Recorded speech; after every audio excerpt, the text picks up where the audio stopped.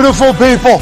It is Overreaction Monday, October 24th, 2022, and the overreacting begins right now. Football is doing the Lord's work for all of us. We just finished up Week 7 of the NFL Sunday slate. Tonight, Week 7 ends with the Bears traveling to the Patriots with history on the line, a record to be had, and a defense and offense that might be rolling. Mac Jones will play quarterback instead of Zip on the ball Bailey, but the Patriots are 8.5-point favorites facing the Bears tonight. At Viva Lazito loves what the Bears have been cooking up. At Boston, Connor loves what the New England Patriots have been up to.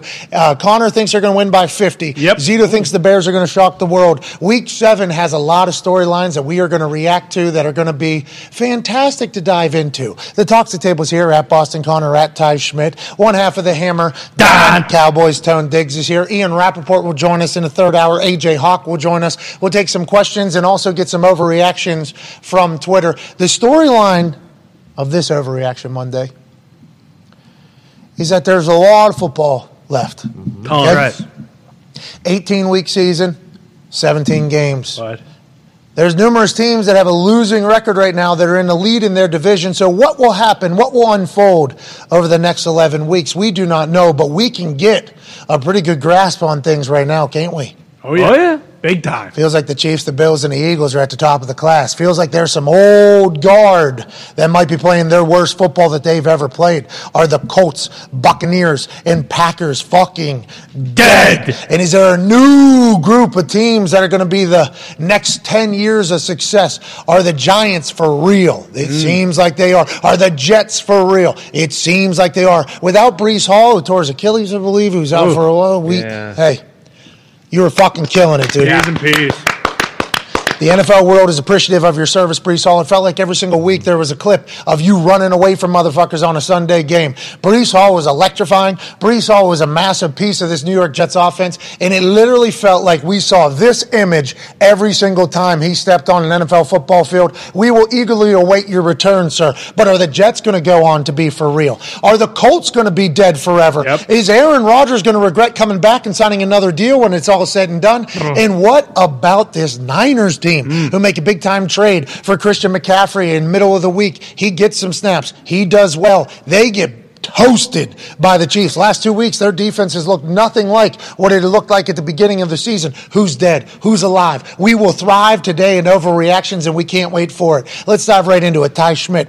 The Packers look terrible. I've seen your tweets. Yep. Okay, Iowa Hawkeyes suck at football. Yes, the they do. New York Yankees have been ejected from the playoffs. Right. And the Green Bay Packers look more boring than they've ever looked with Aaron Rodgers at the helm. Yep. They lose to the Commanders, who have Taylor Heineke in there. And it wasn't particularly close. If it wasn't for a pick six by Devondre Campbell on the defensive side of the ball, that thing looks much, much worse. Taylor Heineke, when it was all said and done on a 3rd and 9 in the fourth quarter with more than 2 minutes left, Packers have no timeouts left. He delivers a shot, stands in the pocket, and gets a first down. You guys are dead at that point. What do we say about the Packers right now? It looks bad. It is bad. It's boring.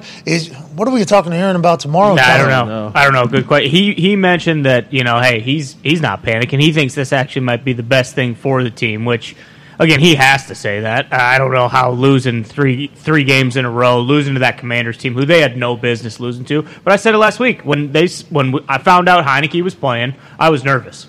I was genuinely nervous. I was like, oh, shit, like this does not feel good. And like you mentioned, like in years past when the Packers' defense sucked, like at least the offense was scoring a bunch of points, so those games were entertaining.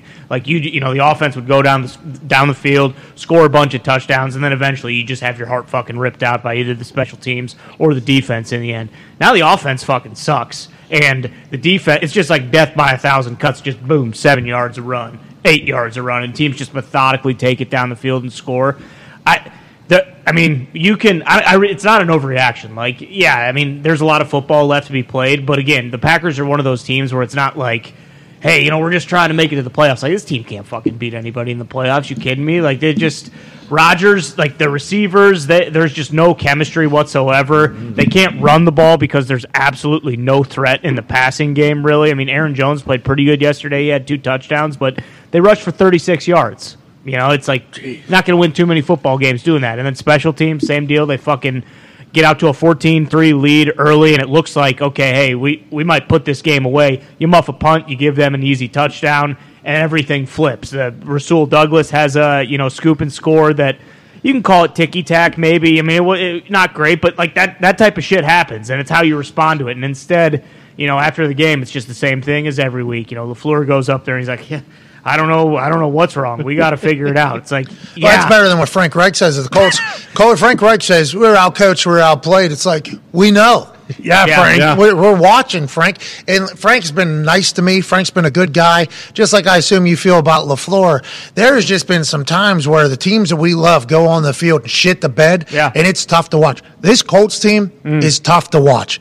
It's not – I was on with Dan Dawkins earlier. Okay? The GOAT. Don't at me, Dan Dawkins. You calling him the GOAT. He's going to hear that. He lives in the area. We know him pretty well. He was talking – about the Colts just being so fucking bad, basically. Yeah. And it makes no sense. The Colts have paid every single position that you're supposed to pay. They paid in the secondary. They paid in the linebacker. They paid in the D-line multiple times. They paid in the offensive line. They're paying the quarterback more than anybody else in the entire NFL, I think. Yeah. Wide receiver, we got young stud. We've invested a first-round draft pick. It's like on paper and what the business moves have been, you would think this team would be good. They fucking stink. They are no fun to watch at all. Nope. Still in it. They were still in that game for a large portion of it, just like they were with the Jags when they come back and win, and just like they were, I guess, with the Texans week 1 when he came back to tie. Yeah. This Colts team is tough to watch. Jonathan Taylor only gets 10 carries. Yes. That makes no sense. It's a 6-point game most of the game. You're not out of it at all. You don't have to just throw the ball 67% of the time, which is what the Colts are doing on the league for the entire season. Yikes. And they're running the ball 20 or whatever it is, and it's the 31st most in the NFL. Mm-hmm. So they're running the ball second to last amount of times. They have Jonathan Taylor as the fucking running back. Now, he was out a couple weeks, so I guess that hypes into it. Naeem Hines still a guy, and Franklin's a guy. They're throwing an air raid offense with this Matt Ryan fella who can barely stand up. He's getting slaughtered. I mean, he's taking some big-time shots. Nonetheless, make a play. He has like 11 fumbles, 9 picks or something already 7 games into this thing. He seems to have zero care for the football as well, like Carson Wentz had. This Colts team is tough to watch. This Colts team kind of stinks to have on television. This Colts team is no fun to be a fan of right now. We go to their games, they got the Marvel superheroes going around. Pretty cool. That's fantastic. They open the roof, they got the windows down. The style of football is terrible. So bad. And you got guys. You got Michael Pittman Jr. making plays. Yeah. Paris Campbell, able to survive an entire game, has a big-time touchdown. You have 2 tight ends that are worthy. Mo Alley Cox, here's Paris Campbell making a hell of a catch. Wow. Bam. How you doing? Keep it moving. It's 13-7 somehow in the third quarter, and we've played fucking terrible. Only down 6. We can come back and win this fucking game. It made no sense at all. You have 2 tight ends that are very good, Mo Alley Cox, Jelani Woods. Somehow Frank Reich can't figure out how to have them both on the field at the same time. Jelani Woods, 6'7" wide receiver tight end who is a dog. Absolute dog. His first catch comes with 4 minutes left in the whole fucking game. So not only are we throwing the ball 67% of the time, we're not even throwing the ball to our fucking weapons, our anomalies, our aliens. We have no opportunity to do that. We're running the ball the second least amount of times. Jonathan Taylor can't even fucking get going. And if he was to, there's no holes because the offensive line can't fucking block anybody. On paper, this Colts team is supposed to be good. They're terrible. Sounds like that's how you feel about the Packers team as well. Yeah, absolutely. I mean, you hit the nail on the head. And again, it'd be one thing if the games were entertaining. If at least at the end of the day, like, yeah, you're still heartbroken because the team isn't any good and they're losing games. But it's like, oh, great, okay, I got 4 hours on Sunday here that I have to watch this game, and I'm falling asleep the whole time, and it's just you're gritting your teeth to dust. You're trying to rip your hair out.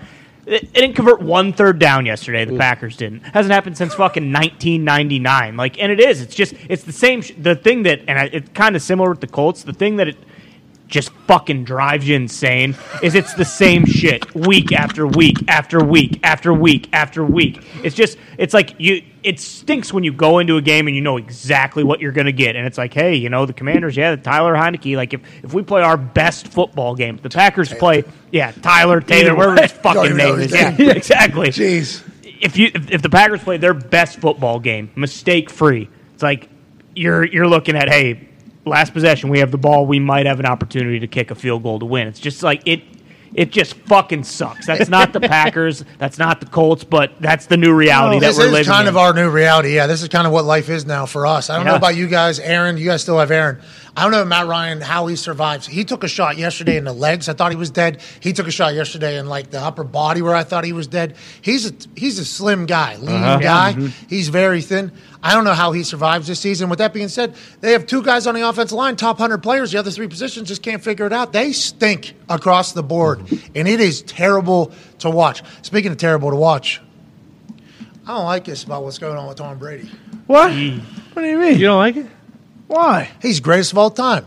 Yeah, for sure. And it's hard to watch those, and I don't want to, go backwards here before we go on to Tom Brady, but we watch our teams do our thing, and then you turn on the Chiefs. And it's just so much fucking more fun. Yeah, it's tough. It is like creative. They're using all their weapons. Yep. MVS and Juju both go for 100 yards yesterday. McCole Hardman has 3 fucking touchdowns. Travis Kelce's still in the mix. CEH and also Pacheco are getting the ball. It's like Andy Reid has a little creativity. And I know Patrick Mahomes is an alien. I understand that he's unbelievable at football. But what they're doing to set up plays, to draw up plays, to be able to get things done, it just feels like they're so much better at football than the team that I cheer for. Yep. And I assume a lot of teams are feeling that way, including Tom Brady's team, Tampa Bay Buccaneers. They stink. The Carolina Panthers, P.J. Walker's record is unbelievable. In relief with the Panthers, and now in relief yet again. He wins games for them. We saw him in the XFL, saw him with the Colts. I've been a big fan of P.J. Walker since literally the first time I've seen him play football. He's electrifying. Now he's playing for a team that we thought were potentially trying to tank, trying to rebuild. Then they turned down 2 first-round pick offers for Brian Burns, who was their stud defenseman, linebacker, I believe, who was supposed to be like defensive MVP candidate potentially. They turned down trading him. DJ Moore, who has a big-time catch this weekend, they were allegedly going to trade him away. So I think that little boost in the locker room of the team saying, hey, we got offered 2 first-rounders for this guy, who everybody loves, who's a very good player. We turned it down. We are not just trying to suck. We are trying to win. I think that little energy kind of inspired the boys over there, and P.J. Walker gave a great play, a couple great plays and good game. But that Tampa Bay Buccaneers team, they look like our teams. Yeah. Boring, inept, no fun, entitled almost. Yeah. It almost looks like they're entitled, like they think they're going to win. Mike Evans dropping that wide open touchdown. What the hell? What are you doing? This is the NFL. You're Mike fucking Evans. You're dropping that whole thing. Tom Brady yelling at his team, obviously last week, saying they're going to get it figured out, missing practices, everything going on out there. They might be fucking dead. And that's a damn shame because it felt like the Tampa Tom time was going to be a good one to talk about. Yeah. It's ending terribly. Lost everything in his personal life, allegedly, publicly. Sure, right. He lost everything in his personal life from coming back. Sounds like. And the team fucking stinks. It's like there's a couple throws he threw where I'm like, damn, Tom, you literally had the worst unretirement in the history of sport, and it's tough to watch. But on the flip side, the NFC South is still wide open. Yeah. Tampa Bay Buccaneers, the most dysfunctional team we've seen in some time in the NFL. By far. They are leading the NFC South with who? The Atlanta Falcons. Yeah, who lost in a boat race to Cincinnati Bengals yesterday. So the NFC South still wide open. Will Tom be able to turn around? That is the conversation. Will Aaron? I've given up hope on the Colts, but will those 2 teams be able to turn it around the next 11 weeks because that is what they're supposed to do? And on the flip side, can the Chiefs maintain what they're able to do? How about the Bills who just beat the Chiefs a week ago? Are they going to be able to maintain? Philadelphia Eagles, we all love that team. Didn't see anything. Obviously, they didn't play, but we love that. Are they going to be able to keep going? There's so much time left. We have to overreact, but it feels like they are who we thought they were with a couple of the teams that we have been able to watch here yesterday. Yeah, with the Bucs, it feels like, they'll make some sort of move because of how bad they are. Maybe they add to the defense. Maybe they add to the offense the next week. You hope the Packers would do the same, but they just never have, so you can't really, bank on that. But because, how bad Brady and the Bucs look now, there's no chance he calls it after this year. Well, absolutely no chance. He said there's no retirement in his future or whatever, and he said that in a press conference. I assume that's because he's just alone now. What the fuck am I going to do? Yeah, I'm going to play till I'm 50.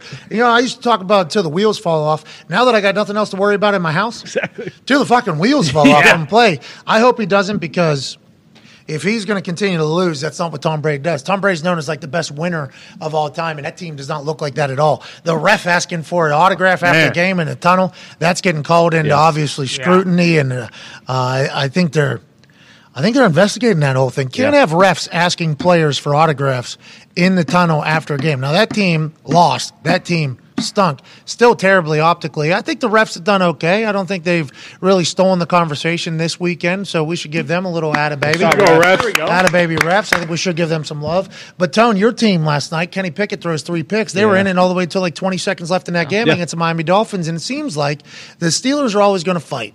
Now, they got blown the fuck out by the Buffalo Bills. So it kind of contradicts that. But they're going to – you guys are dead too. They're 1-5, right? 1-5? 2-5. This is going to be the first season Tomlin's ever had with a losing season probably, right? Probably. Yeah. Probably. Chase Claypool is like, man, can you give us some fucking go-balls? Okay, I like him talking about that. Does Matt Canada love it? I don't know. Everybody hates that guy. Kenny Pickett throws 3 picks yet again. 2 of them in desperation time. The last one's bad, though. Yeah. 2nd and 2, you're in scoring, like 6-point game, end of game. Can't do that. The other 2, we'll see how it goes. The Steelers are dead, you think, and are you worried about it? Well, Chase talking about we need to throw more deep balls. I don't know. It depends on what high school playbook Matt Canada stole and is using right now. I don't know if they have deep balls in that offense. We need to get a Texas high school playbook. It's a lot. Yeah, that'd be awesome. It's a lot of like sprint outs and Mickey Mouse bullshit. You can't throw those picks if you're Kenny. Like I know the second Third pick, Nate, the second pick it was that one was forced a little bit. The last one he could have run for the first time. Like last night. The first drive they led up to Tua, and they decided, hey, let's not leave wide receivers wide open. And then the rest of the night, the defense was fine if they would have just caught some balls. But, like Peyton led the league in interceptions as a rookie. Of course. Terry Bradshaw led the league in interceptions as a rookie. They ended up pretty good. Yeah. So, so you're saying that you guys suck. Yeah, so everybody on this stage, like if you guys lose to the Bears tonight, which I don't think will happen. Don't worry. Bear Dad. Don't worry, because it won't. But I'm just saying, this is a vastly different season for all of us. Definitely. Colts are dead. Mm-hmm. Colts right now appear to be fucking dead. The Packers, we'll get more information tomorrow, can still go on a run. Vikings are in that division, though. I don't think they're dealing with anywhere near the same amount of shit that you guys are. Steelers, you're already saying, Peyton Manning threw 20-something. Like you're already giving up. Yeah. And the Patriots, it'd be a real shame if you guys were the only team on this stage that was represented on this show that was going to go on and have a hell of a run. You honestly believe that the boys are all the way back? And what did you learn from yesterday's slate of games? From yesterday's slate of games, you said it early. Like, there are teams that are going to be in at the end and that teams that won't be. And some of them, like the Bucs and Packers, you expected them to be. There's still time to turn it around, but it's tough for Green Bay because those, wild card spots with the Cowboys and the Giants already kind of being 5-2, 6-1, like that's who they're chasing now. The Vikings, it feels like, are going to go on and win that division. They're 5-1 already. They just kind of stay the course. Kevin O'Connell seems to be a guy. But what I learned yesterday was, Philip Rivers, good dad, good father. Why did he leave behind his ankle weights for Matt Ryan to put on and wear? Because the guy can't move around in the pocket. What are we doing here? Because the Colts, if the Colts lose 19-10, but Jonathan Taylor has 30 carries for 60 yards, that's one thing. But they're throwing the ball 60 times a game with Matt Ryan, and they have no weapons. Paris Campbell played well, but they didn't go out and say, hey, let's add somebody. Let's use the tight ends we have. It's okay, we're going to rely on our running game and Nyheim Hines and Deion Jackson and, Jonathan Taylor, but then they don't give them the fucking ball. So it doesn't make any sense. And, you mentioned the Chiefs, too. The Chiefs every week do something different. They don't do the same old shit like with Ty mentioned with the Packers, like the Colts, like you mentioned with the Colts, every single week. Yeah, the Matt Canada and the Steelers. Every single week, the Chiefs are doing it a different way. And Mahomes said before the season, I apologize to fantasy football managers because every week some guy's going to be going off differently, and they're actually doing that. They're not saying it; they're doing it, and it's unbelievable to watch them play because it's going to be Chiefs and Bills in the AFC, and then the NFC. It feels like it's going to be Eagles, and then maybe one of those Vikings teams that. The NFC South is terrible. Even if the Bucs turn it around at some point, do you really think that they can go on a run with how much, animosity it seems to be between just the teammates? Let's talk about the NFC East, shall we? Because the NFC South does seem to be a problem. Look for the Falcons. What if the Falcons go on and win the NFC South? I would love to see it as well for Artie Smith and the beer drinkers. Now, they got cooked yesterday by Joe Burrow, who had 345 yards in the first half. Mm-hmm. Joe Burrow had 345 yards in the first half and 4 touchdowns or 3 touchdowns or something like that. Him and Jamar cooking. 2 tuds. They down. had the exact same play that they ran against the Saints with 2 minutes left against the Falcons yesterday. Just both NFC South teams getting the same. I mean, that's a dart to Jamar Chase. It just this one stop, back shoulder, cut it back across the field. That's the same exact thing he did against the Saints just 1 week ago. This time it's in the second quarter as opposed to the fourth quarter. It got ugly quick there. So I don't want to give up on the Falcons just yet because Joe Burrow and the Bengals appear to be all the way back. Remember, there were some questions early. Remember, this Bengals team got fucking shit fucked by the New York Jets. Oh, yeah, big time. And the Jets, we don't know what the Jets are. The Jets might be good. They continue to prove that they are good, so maybe that win is a little bit different. But the Bengals are one of those teams who have seemed to find back how to do it. Let's keep Joe Burrow on his feet. We can maybe get going. But in the NFC South, the Falcons, at the end of the day, might be the only team that can really consistently win. Yeah. And that's because they can run the rock. You look at the damn Bucks, they can't really do anything. Like, I don't even know what their identity is. I don't know what they're trying to be. It's confusing why their players are checking out, it seems like. But it happens if your main guy's checking out. It kind of gives everybody else the excuse to do it. It's like when Tom was up in New England. And they always said that Tom was able to get coached the same way as everybody else. Bill would yell at Tom just like he would yell at everybody else, right, is what they said? Yes. So now you have to assume because Tom would do that, everybody else would take the coaching. Now you'd have to assume if Tom is leaving and Tom's acting other ways, everybody else is going to follow in line as well. You can lose your culture quick. And I don't want to say like Tom doesn't have other shit going on in his life. He does. And he compared to going into a season like he's going on a tour in the military. Right. And the military is obviously ripping him apart for that. Yep. But I feel like this is a different Tom. So you're going to get a different reaction from the locker room than we've ever seen before. It's almost like when a substitute teacher comes in because this isn't the same Tom as it was in Tom in the past. And it's like all the little details, let alone Bruce Arians isn't there anymore. New head coach, new Tom. Little details are going to be missed out. I trust the Falcons and Artie Smith a lot more than I do the Buccaneers right now, and that's crazy to even think about. Then we go to the NFC East. They not only have the Eagles, who are undefeated, the fucking Cowboys, what they did to the Lions yesterday. Yeah. Now, he's disappointed. He's not down, you know what I mean? Because the defense has been playing well. But if Dak Prescott, Tony Pollard, because Zeke had a hyperextension there, Tony Pollard comes in, gets the lion's share of the reps there for the latter half of that game, he's able to make moves. If Dak, Kellen, and that Dallas team are able to do what they were able to do with Cooper Kush, no offense to Cooper, I have faith that Dak is a little bit more talented than Cooper Kush in all aspects for sure. of the NFL. He has a lot more experience. They could be a fucking problem in the NFC. And nobody thought that the NFC East was going to be worth a single fuck going into the season. Here we are sitting that they might have two of the teams that are going to be able to go on the long haul in the NFC playoffs, and that's what this NFL season has been. It has been fucking insane this year, Tone Diggs. Yeah, Dak looked clean last year. Like, he took a little bit to get back, but, like, he definitely found his groove yesterday.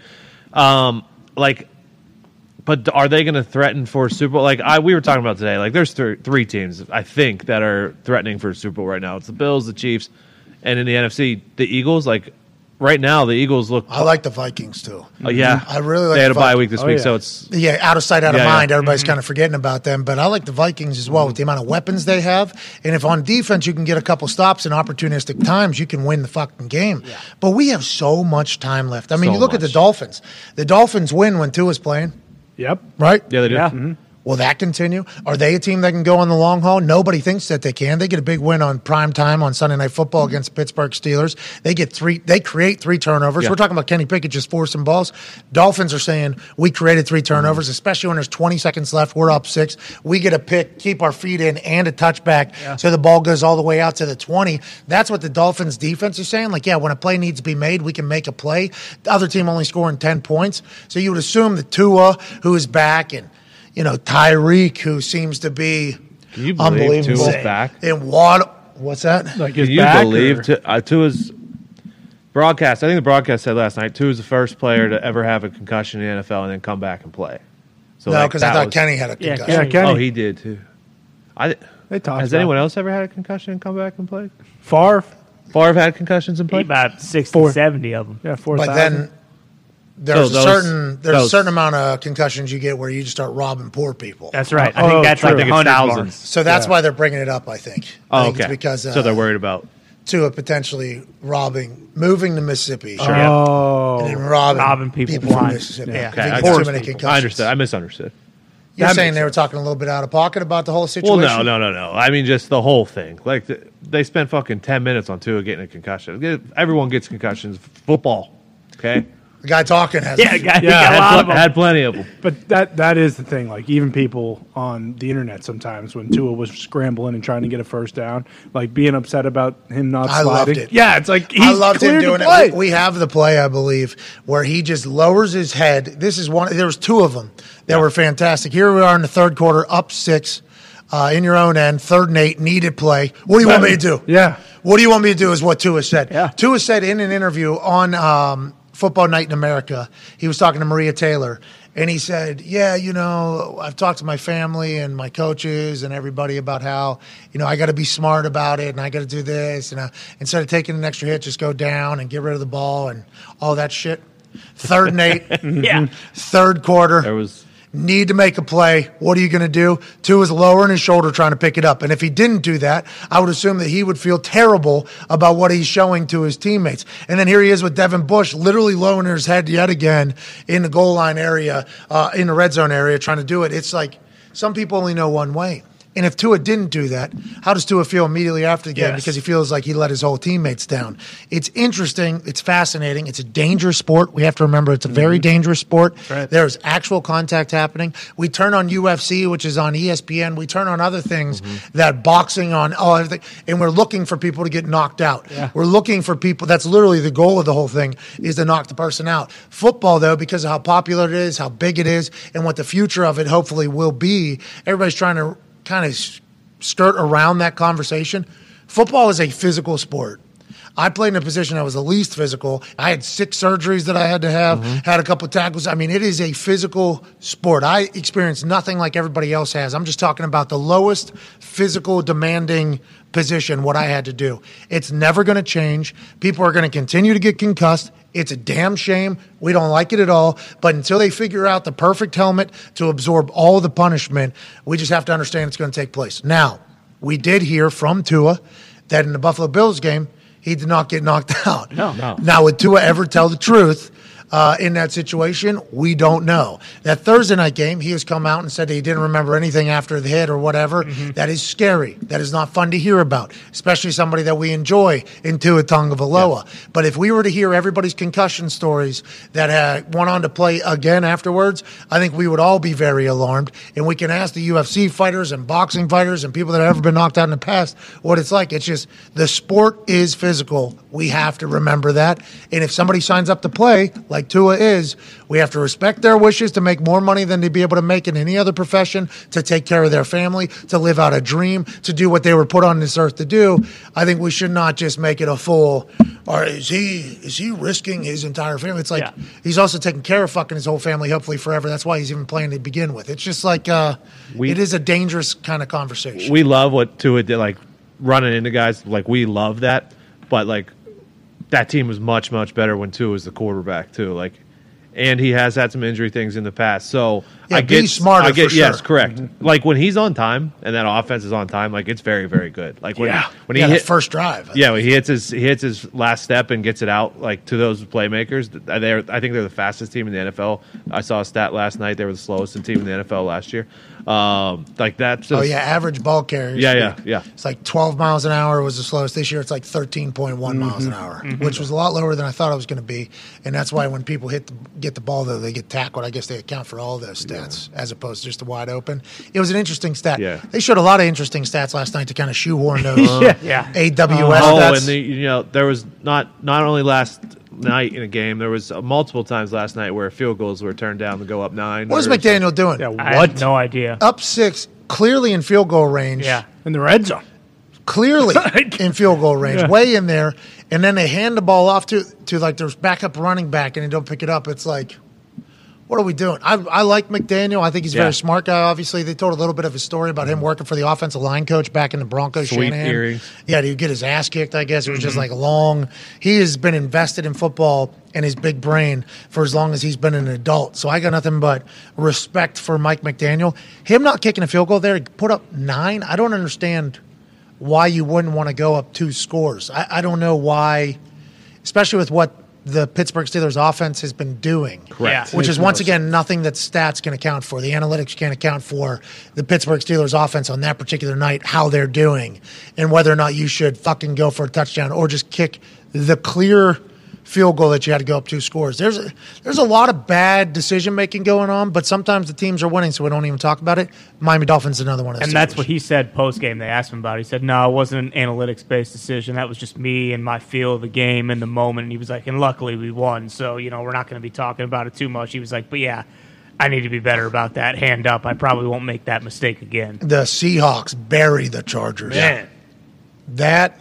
That's a football team. The run that Geno Smith is on right now should be talked about more. We won't talk about it because coming into the season, the Seahawks were the team that traded away Russell Wilson. The Seahawks were rebuilding with Pete Carroll at the age of 70. Now, they reiterated numerous times, this is not a rebuild. This is not a rebuild. This is not a rebuild. Pete Carroll said, something, he likes the team he's at. It was just time to move on or whatever the case was. None of us were listening. We're like, you just got rid of Russell Wilson. Yeah. Okay, Pete. Hey, Pete, shut the fuck up. You're 71 years old, okay? You're lucky to still be having a job. You trade away Russell Wilson. You guys are going to stink, dude. Everybody thought that in the national lens of things. Big time. I think even some Seahawks fans were very bummed that Russell Wilson was sent out of there. Probably most of them. Could we have ever fathomed that West Virginia grad Geno Smith would maybe be the most accurate and explosive quarterback outside of Patrick Mahomes, Josh Allen, What? Jalen? What? Joe Burrow. Why? What? Yeah, but I think Zappy. Geno showed up every single. Yeah, he has. We can say top He has. 5 right now. He top 5 quarterback in the NFL in electricity, in accuracy, in production. I think they were number 1 offense in the NFL last weekend. I don't know what happened after they got stumped a little bit. They might have dropped down to like 3 or 4. I don't think any of us could have guessed this. Shout out to DK Metcalf making plays, still being unbelievable. Shout out to Pete Carroll keeping the troops. I mean, Pete Carroll's doing jump shoulder bumps with people right now. Yeah. They're all the way in. Geno's playing his best football. The Seahawks are in the lead of the NFC West. Wild. The NFC West have the reigning, defending, undisputed Super Bowl champion Los Angeles Rams in it. The NFC West has a team that is invested in the quarterback, the head coach, and the GM for at least 5 years. Hundreds and hundreds of millions of dollars invested in such. Supposed to be the most explosive team. Arizona Cardinals are over there. The NFC West is problematic because they have not only McVay and Kingsbury. They got Shanahan, who now's got Christian McCaffrey. The Seattle Seahawks are the most put-together team over there, I think is what we're saying, what we're realizing. We're 7 games into this thing. They're number 1 in the NFC West. Will that remain for the entirety of the season? Should everybody be talking about the Seahawks more? I believe yes, but I think it's tough to trust because of what we've seen Geno do in other spots. Now, Geno's a much different quarterback than he was when he was with the Giants, with the Jets, with the... I think that's it. I think that's it. Because he's been the backup in Seattle for a long time. while. He's a much different quarterback now. He's gone to quarterback school for different reasons. He's graduated a doctorate with the amount of time he's had before his last time being a guy to being now. He's a completely different quarterback, and I'm fucking happy for him. Yeah. I'm happy for the Seahawks, and most importantly, I know the conversations around Seattle's building are, thank God fucking Russell's out of here. Let him take that bullshit to Denver. We got a team who seems to be all in. Geno also played for the Chargers, so the Jets, Giants, and the Chargers. Now he's with the Seahawks. He's backed up Phil Rivers, I believe, backed up Russell Wilson, backed up Eli Manning. These are all people that you can learn from. Experience kind of continues to grow for him. The Seahawks are maybe a problem. They fucking buried the Chargers in L.A. I don't think any of us could have expected that. No, it beat the hell out of them. And they're doing it with guys who aren't, their number 1 guys. Like Kenneth Walker, he's their backup running back, and now he's running for 2 touchdowns. Marquise Goodwin, he kind of got forgotten in San Fran. He comes in and scores 2 touchdowns. I think DK might have gotten hurt, so we'll see what happens with that, because losing him is massive. And then, with San Fran and Arizona getting D-Hop back, and you mentioned McCaffrey, it will be interesting to see how these next 10, 11 weeks play out. But it's unbelievable that they're even here now. They're over-under to start the season was 5 wins. And we're at 4-3 already, and Geno's balling. He's making throws that you watch, you're like, oh, is that the best throw of the day? And it's on a consistent basis. I think a lot of people are like, oh, he made 1. And then it's like every week we're seeing like 2-3 highlights out of Geno. It's like, man, this motherfucker found something over there. The thing with Seattle earlier in the year was I think they did have like one of the top 5 offense and then the worst defense. But now they have Woolen, the rookie corner, who had 4 interceptions Yep. 4 interceptions 4 weeks in in a 4 row. straight row. Yeah. That's not how Yeah, you nailed it. That's not how words work. That's concussions, though. That's right. That's football. That's exactly Slide. right. And that's passion. The other rookie corner, Kobe Bryant from Cincinnati, like they're getting better on defense too. Like that was the Achilles heel earlier in the year, and I wouldn't want to play Seattle Seahawks right now. They're a complete team, it feels like. What are you going to say, Todd? Well, also, like, you don't want to just take it back to Russ, but it also seems like this team, like, these guys genuinely like each other and play for each other. And, you always talk about that, like, how important that is. And when teams do like each other, like, they're just going to play better. It's as simple as that. And now that Russ is gone, it does almost feel like, okay, hey, there's no divide anymore. Like, we're all in this together. They play hard for Geno, and he's limited his mistakes. And you got to credit Pete Carroll, too, because, I mean, shit, like, yeah, no one was giving them a chance at all going into this season. And they do look like one of the best teams in the NFC right now. Speaking of a team that nobody gave a chance to going in, and also looks like one of the best teams in the NFC right now, Brian Daboll, blue F-150 in the New York Giants, go down to Jacksonville and get a 23-17 win. The Giants are now 6-1. Hey, the New York Football Giants are 6-1. Who would have guessed that at training camp? Who would have guessed that last year? Who would have guessed that for the last decade that they've been trying to find what the fuck they are? I'd heard about the tradition and the prestige of the New York Giants football program.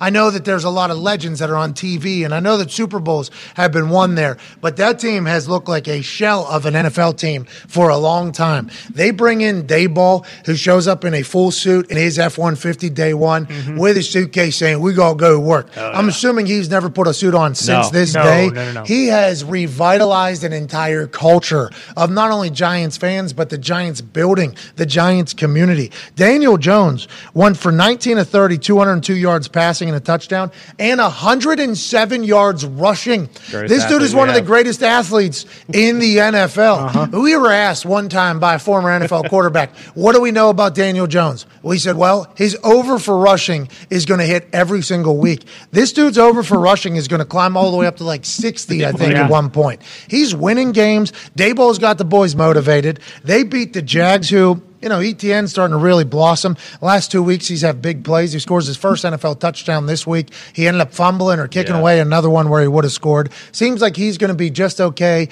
in the league. Trevor Lawrence seems to have control over that offense. Thibodeau is a fucking dude, though. That play we just showed, he tracked him down for 55 yards from the backside there. But remember, he likes NFTs, so let's not get him on your team. No, don't want him. Everything the Giants have been doing seems to be working. Every move they made in the offseason seems to be paying off. Every speech that Daboll has given telling them about it being a different year seems to be working. Saquon shifty again. Daniel Jones is a dude. Slayton catches a touchdown. This team is fun to watch. This team wins. And I love the way Daboll handles game days. Whoop, whoop. Saquon with a cut. How you doing? Keep it moving. Stallion on the field yet again like he was a couple years back. He told us at Super Bowl Radio Row he's ready to get back into being who he was. He was telling the truth. Daboll is smoking cigars with Giants fans after the game down in Jacksonville, coming out saying, hey, how you doing? How you doing? We just won a game. How we doing? Smoke a cigar. How you doing? Hey, yeah, we fucking won. We beat the Jags. All right. Hey, what do you know? Hey, how's your family? All right, It's Cuban. It's Cuban. Is this a baby? I'll sign, I guess. Yeah. He has changed everything for them. Yeah. And I'm pumped for him. I'm thankful for him.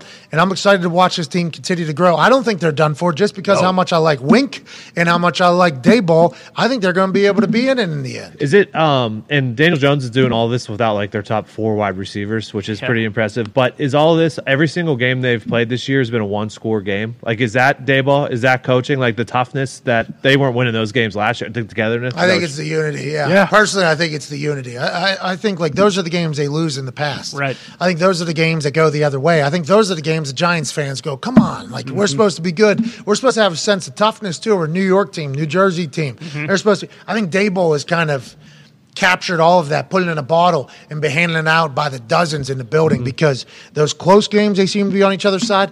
What was it, last week? He goes down, I think, to the defense. And he goes, let's get a fucking stop.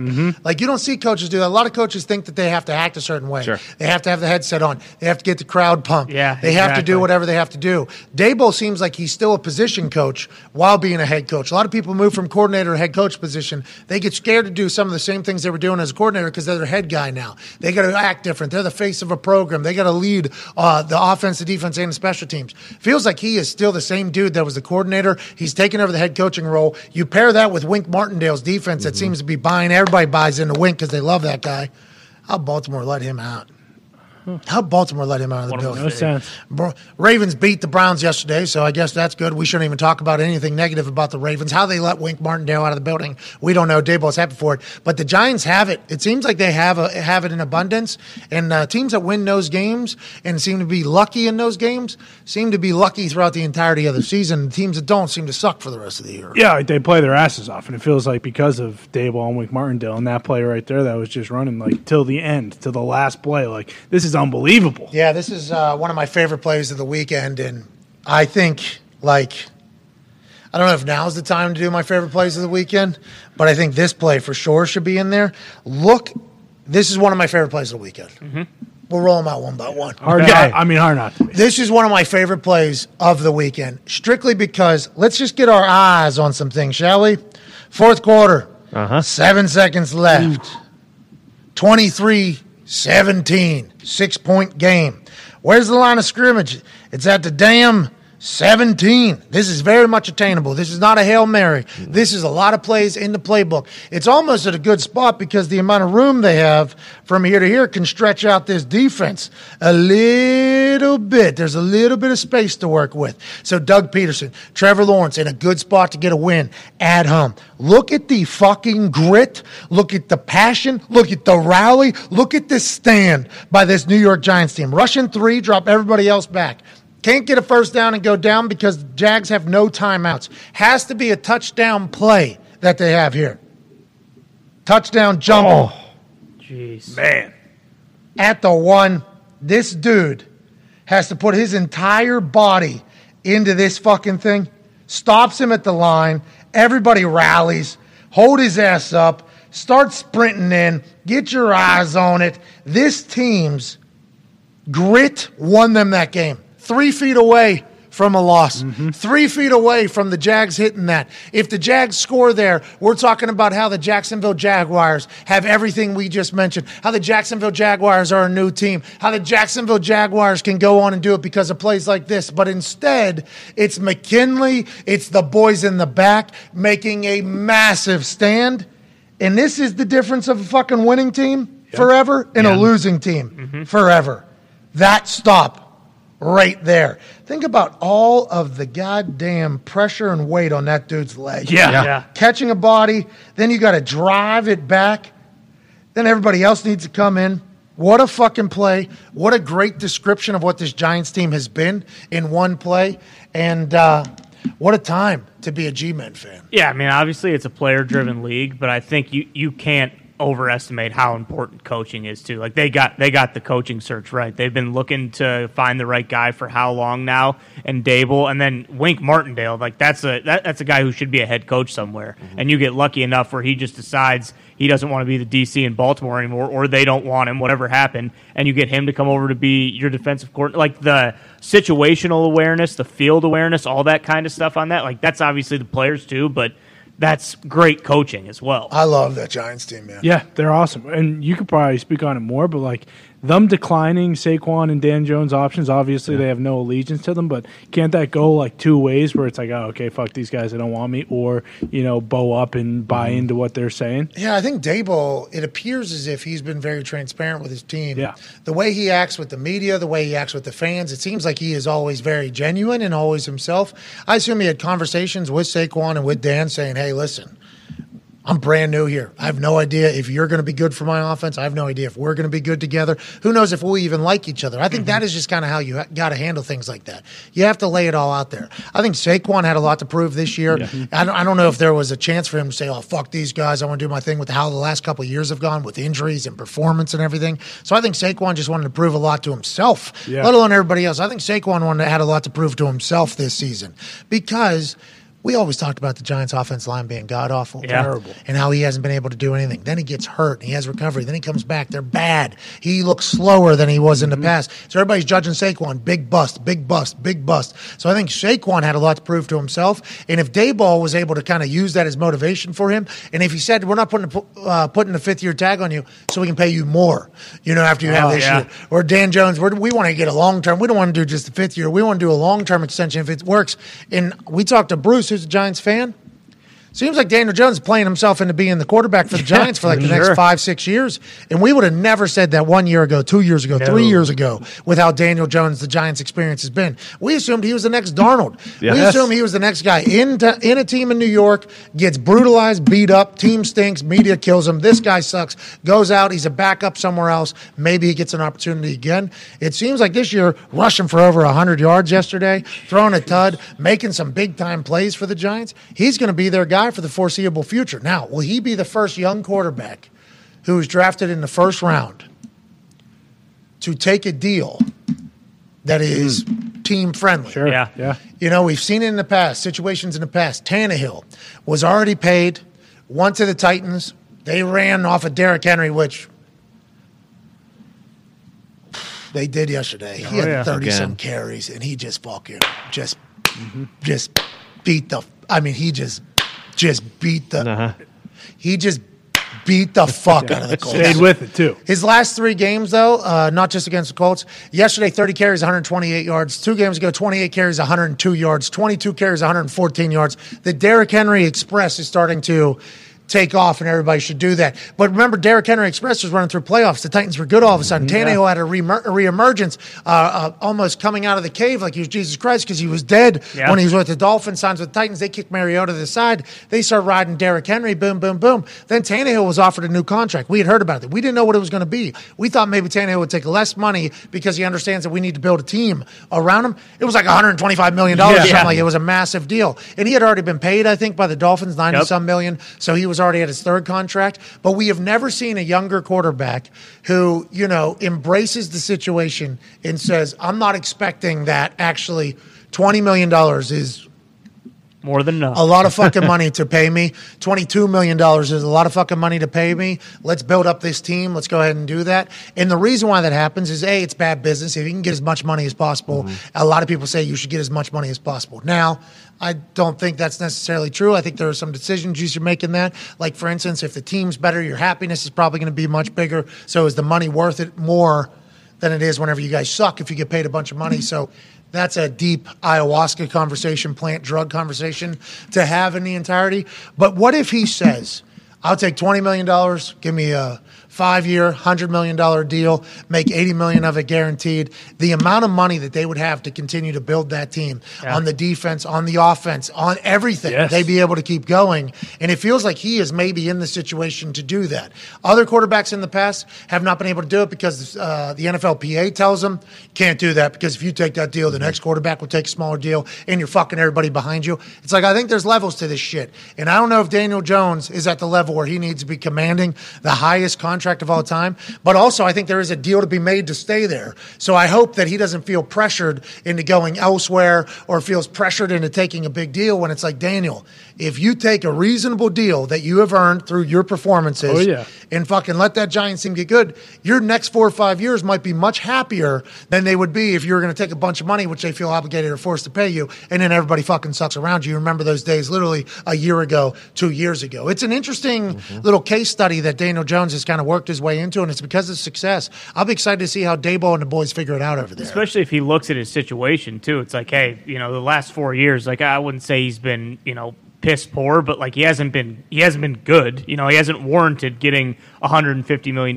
Like, hey, this guy who is my head coach now is kind of unlocking like what I can do and putting me in positions to succeed. I mean, shit, before the season, we were talking about them throwing Daniel Jones out there and basically, tanking for a top quarterback pick so that they could get rid of him. Trade and then for Jimmy G. Yeah, exactly. Or trade for Jimmy G. Like, we were talking about that shit before the season. And what's going on with Jimmy G? I don't know. It's like it started here, it's crazy. It is. Now, Christian McCaffrey, they stopped giving him the rock. Wilson Jr. was electrifying. I guess he's the backup running back now. He's the third-string running back behind Christian McCaffrey. Christian McCaffrey was picking up like 7-8 yards a clip whenever they're giving him the ball. I know he only had a certain amount of plays, but as that game went on, he became non-existent, probably because the Niners felt like they had to get back in it because the Chiefs were just pulling away. Christian McCaffrey, though, in his first appearance with the Niners, looked very fucking good. Christian McCaffrey appeared to be thankful that he had a little bit of room, thankful that he had a little bit of space, thankful he's on a team that's a contender. And I think as his package grows, the Niners are going to be able to work their way back into the conversation of being, one of the teams that's going to be around at the end. But they got embarrassed by the Chiefs yesterday, and it was not great, and it was not a great day for Jimmy. But to your point, we were wondering if the Giants should trade for fucking Jimmy G this offseason and pick up his $20+ million contract just because of how bad Daniel Jones has been. And then in training camp, Daniel Jones threw it into the fucking stands. Yeah. Remember, we were watching clips from training camp where he's trying to learn Daboll's offense. He couldn't fucking throw a goddamn ball anyway. He couldn't shoot a penny in the ocean. No, he couldn't. Oh, boy. I've never heard that before. LeBron said that about the Lakers, but that's what it appeared like for Daniel Jones. He has transformed himself, the conversation about him mightily here in the first 7 weeks. And I'm already asking him to take a pay cut next year. Let's see how the season ends, I guess, before we get into that convo. But do you give a 3-year, $70 million, 3-year, $65 million deal so then he can still get re-upped if he fucking kills it and gets his number, and Dable and Douglas and them can continue to build that team? I feel like he might be the first person that does it. And I don't know how happy the NFLPA would be or how happy anybody else would be, but I think the happiness for Daniel Jones going forward would be much higher because they'd be winning some fucking games. Yeah, and to Ty's point, do you think Daniel Jones really wants to go to his fifth coach or fourth coach in 5 years after this year when he finally finds one that he is successful with? And that same conversation with a team-friendly deal could be made for Saquon, too. Like, hey, Saquon, obviously... Running back, you got to take as much as you can get. Yeah, true. Running back, you have to take as much money as you can get. It's not the job where... Like $20 million is a lot of fucking money. Yeah. That's why I'm saying that for the Daniel Jones quarterback experience, because $20 million is a lot of fucking money. You get paid $20 million to do anything, you should be very pumped about it. Now, when you start getting into the compare game, well, this guy's making $40 million, this guy's making $45 million, so maybe make it $30 million, whatever you want to make. I just think he could be the first guy, the chosen one, that has had success with the team he's on and saying, I am not going to fucking hold this team hostage with a big question mark on whether or not I'm a guy, or with a big question mark on what they can do at other positions. I think you should pay some of these guys that are worth it, that top number. Yeah. I think there's levels to this shit. If you can win a game all by yourself, you should be put at that level to be able to pay. If when push comes to shove, you can make others better and win a game all by your goddamn self, you should be able to get paid that. But other than that, I mean, let's go ahead and try to do smart team building. Let's make a good fucking team and let's go forward. Also, but there's a lot of pressure on these quarterbacks to take the biggest deals of all time. Now, it's not Dan Jones' fault, but there's a chance that Joe Shane or whatever and Dayball come to him at the end of the year and be like, hey, Gettleman fucked this salary cap up so much. And this is good. We hit on Evan Neal. What are they getting? Galladay still sitting there. We hit on Thibodeau, and I believe Evan Neal got hurt yesterday, but I believe they avoided major injury. And they can sit him down and have that conversation. This is one really or good year, depending on how the rest of the year goes. But $80 million guaranteed. It's not. Hey, how about the Giants being good again though, and the Jets being fucking wild. Good again? That's wild. That's the thing. If he does take a team for he's not playing in some bullshit. He's playing for the Giants. If they have a bunch of money, that's a market where guys, if they're good again, rich forever. Yeah, exactly. And guys will want to go. Free agents will want to go play in New York if given the opportunity, and if they have a bunch of money to spend. The reason why guys want to play in New York forever. Because you'll be rich forever. Yeah, off field. You do well there, you're rich forever. Yep. A lot of people that understand marketing over there in that area. A lot of deep pockets over there. Congrats to the Giants. Can't wait to see what you guys do. I don't think they're a team that's going anywhere, though. I don't think so either. There's some team. A lot of people on the internet say the Giants are the luckiest 6-1 team of all time. It's cool. Ride that luck then. Yep. Keep riding it. That's right. I like the culture. It feels like I love Daboll. Me too. He's the man. Wink too. Yeah, love him. You were talking about Daboll and how some coordinators that get head coaching jobs and feel like they have to act a certain way. That's how Saleh felt last year, and now it feels like he's back to acting like how he was as a coordinator. As far as you just mentioned the Jets, that was my main thing that I saw yesterday and the last few weeks. And now it's a lot easier to act that way when you're winning. Yep. When you're losing, it's not as easy, but it does feel like some people lose their soul when they get a head coaching job because they put the head coaching suit on and say, hey, this is what I'm supposed to do. I like watching these dudes go, man. I like watching the teams that have stunk forever kind of have a little bit of a run, kind of see their fan base come back, get excited, see the players understand what they're going through, but also have the mentality, we ain't won shit. We stink. That's a good thing to have. Speaking of teams who ain't won shit and have not got, It's got to suck. Say it. It's got to suck for them. Say it. Are you talking about the city we live in? How about this? How about we just say 3 words all together? Ready?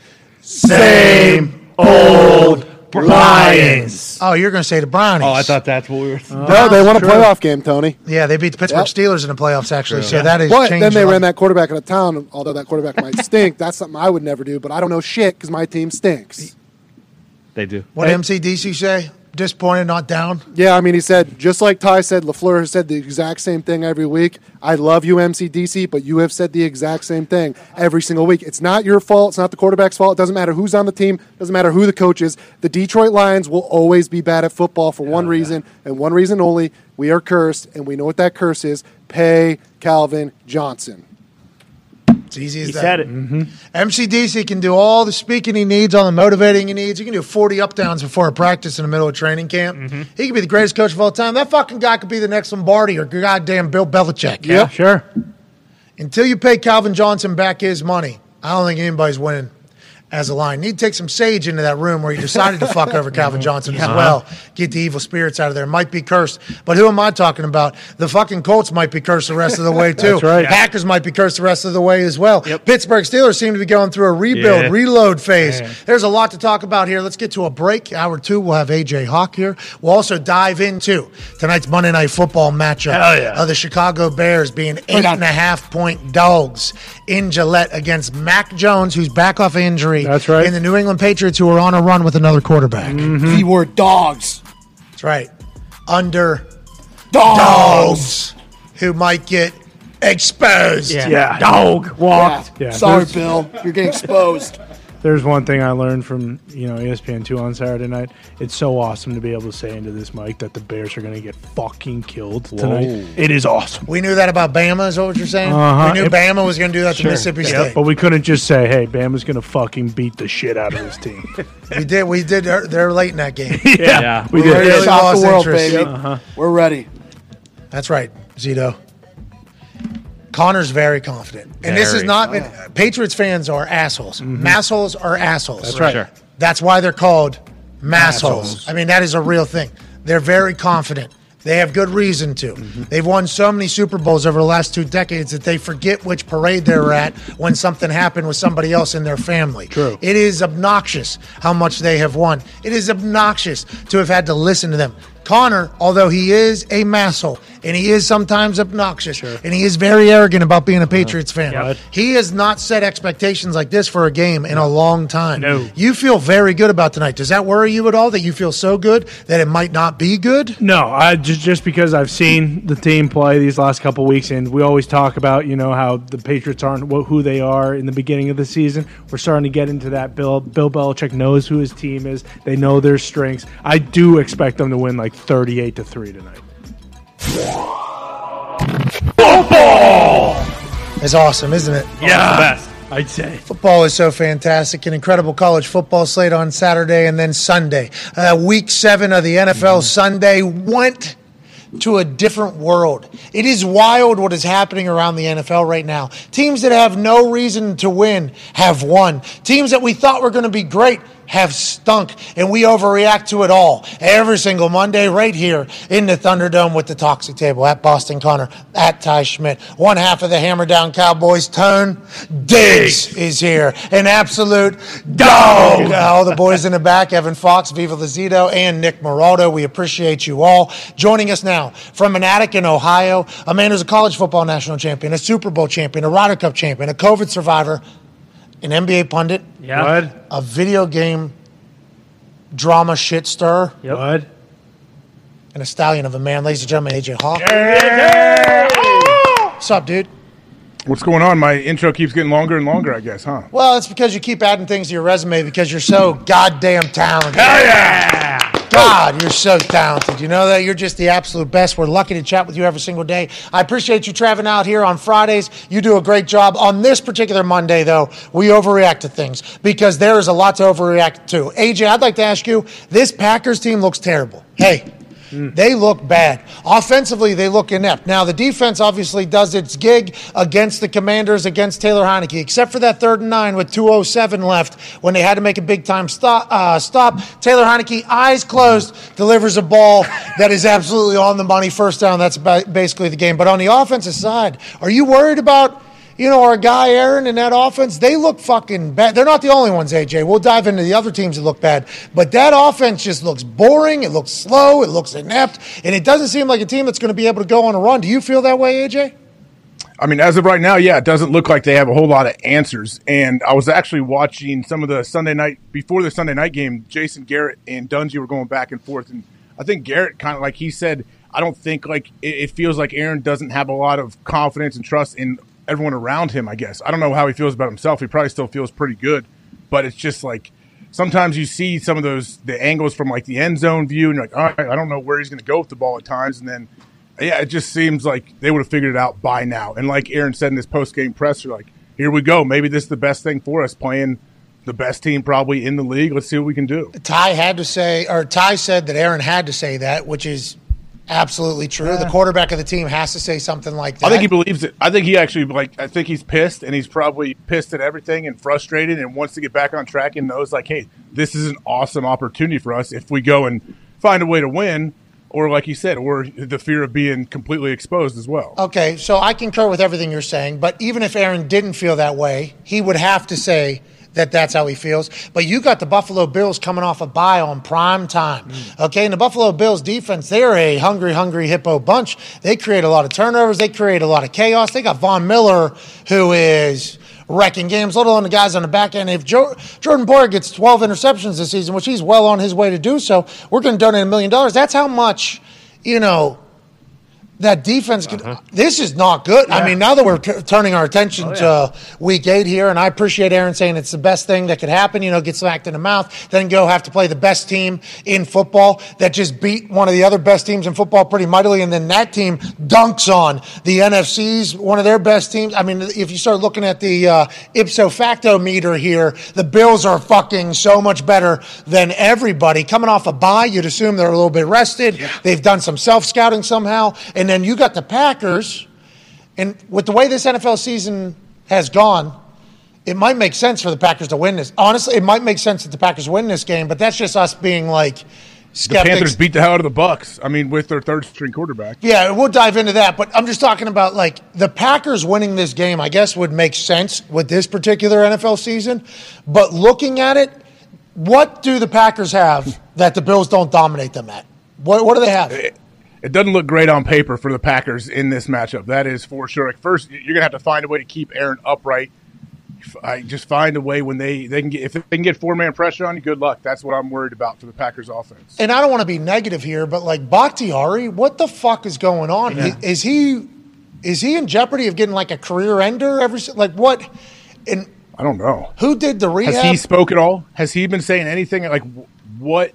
What more can he do to try to get that thing right? We like Bach. Yeah. Okay? I don't know Bach personally. AJ does. He calls him Talkatari. Yeah. He likes him as a person. Everybody we've ever talked to likes him as a person. He chugs 2 beers at a time. Right. We assume he's a fucking great guy to be around.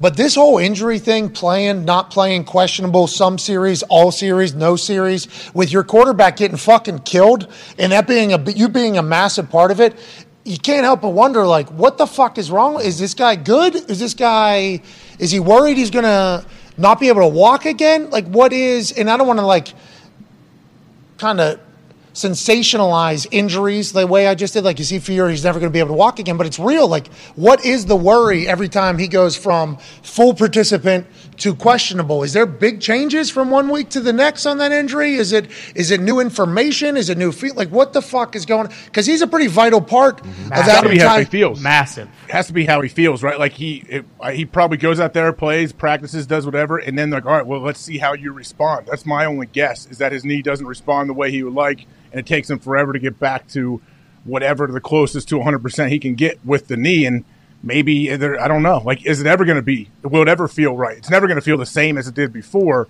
But how do you get it feeling as good as you possibly can? I can't, fathom the amount of pain and rehab that he went through. I've had 5 surgeries. I think 6, 5. Whatever it is. I've had a lot of surgeries on my knees. None of them for full ACL tear or microfracture or anything like that. Just cleanups, just in there. I mean, I had a dislocated kneecap once. They had to build that back in, put the groove back in. That was very painful. Cleanup of stuff. And the knees are that's a painful joint if you have any problems with them. I can understand that. But if he's having fear that he's going to tear it worse, right? Is that because that would be the only reason? Is that what you think? I never thought of that. Is that what, do you think that's part of it? Don't you? Isn't that why you would opt out, right? That never crossed my mind with it. I don't know, though. I hope that's not the case. Because if that's the case, that's a tough thing to get over. Because whenever how do you get over that mentally? Yeah, that mental hurdle is going to be – that's what the toughest thing coming back from ACL is, getting out there, running full speed, making full speed cuts. Talk to any, ACL – someone coming back from an ACL, when they got over that mental hurdle, it might be in a game. Hey, I want to be able to make a cut in a game or hit it, go downhill, do whatever it may be, and then trust it. And then it's like, okay, here we go. I'm good to go. Maybe he hasn't had that moment yet. I have had to have a conversation. This is my experience. Sounds like AJ just had his experience. I don't know if you had, but AJ seen this. The conversations I've had to have with the trainers at the Colts after every single one of my cleanups, every one of my rehabs, when I start punting again, it hurts like fucking hell. It hurts very bad. You're redoing something that's very explosive in a joint that has been built to not do that. And every single time I go, am I going to rip anything again? And they're like, no, you're good. I'm like, well, it hurts like hell. They're like, you got to basically introduce this thing. It is going to hurt or whatever. And then you just got to power through that. I have to 3-4 days. Much different position, much different rehab, much different ask, everything. I'm not trying to say that mine is the same as Bach's, but I have experienced that whole, okay, so is this thing going to pop again if I go right now? And they're like, no. And I'm like, you swing. Hurts like fucking hell. You're like, that hurts so bad. They're like, you're all right. I'm like, I'm not going to hurt this thing more. They're like, no. I'm like, boom. You just it's kind of a weird feeling to just be like, all right, well, I'm going to try to fucking break my knee, I guess. Mm-hmm. And then you finally get through it. Your joint gets back and you're in there and you just kind of move on. That would be the only thing I think that would keep somebody out, right? Wouldn't the fear of fucking it up be the reason why he wouldn't go in there? I mean, I guess now that I never thought of it till right now, but I guess that could be part of it. I just assumed his knee is swelling up big time and he can't bend it after he plays or whatever. So, you're thinking he can't play. You're thinking it's like... I'm thinking, yeah, or he's like, I can't be the player I want to be if my knee is like this, maybe.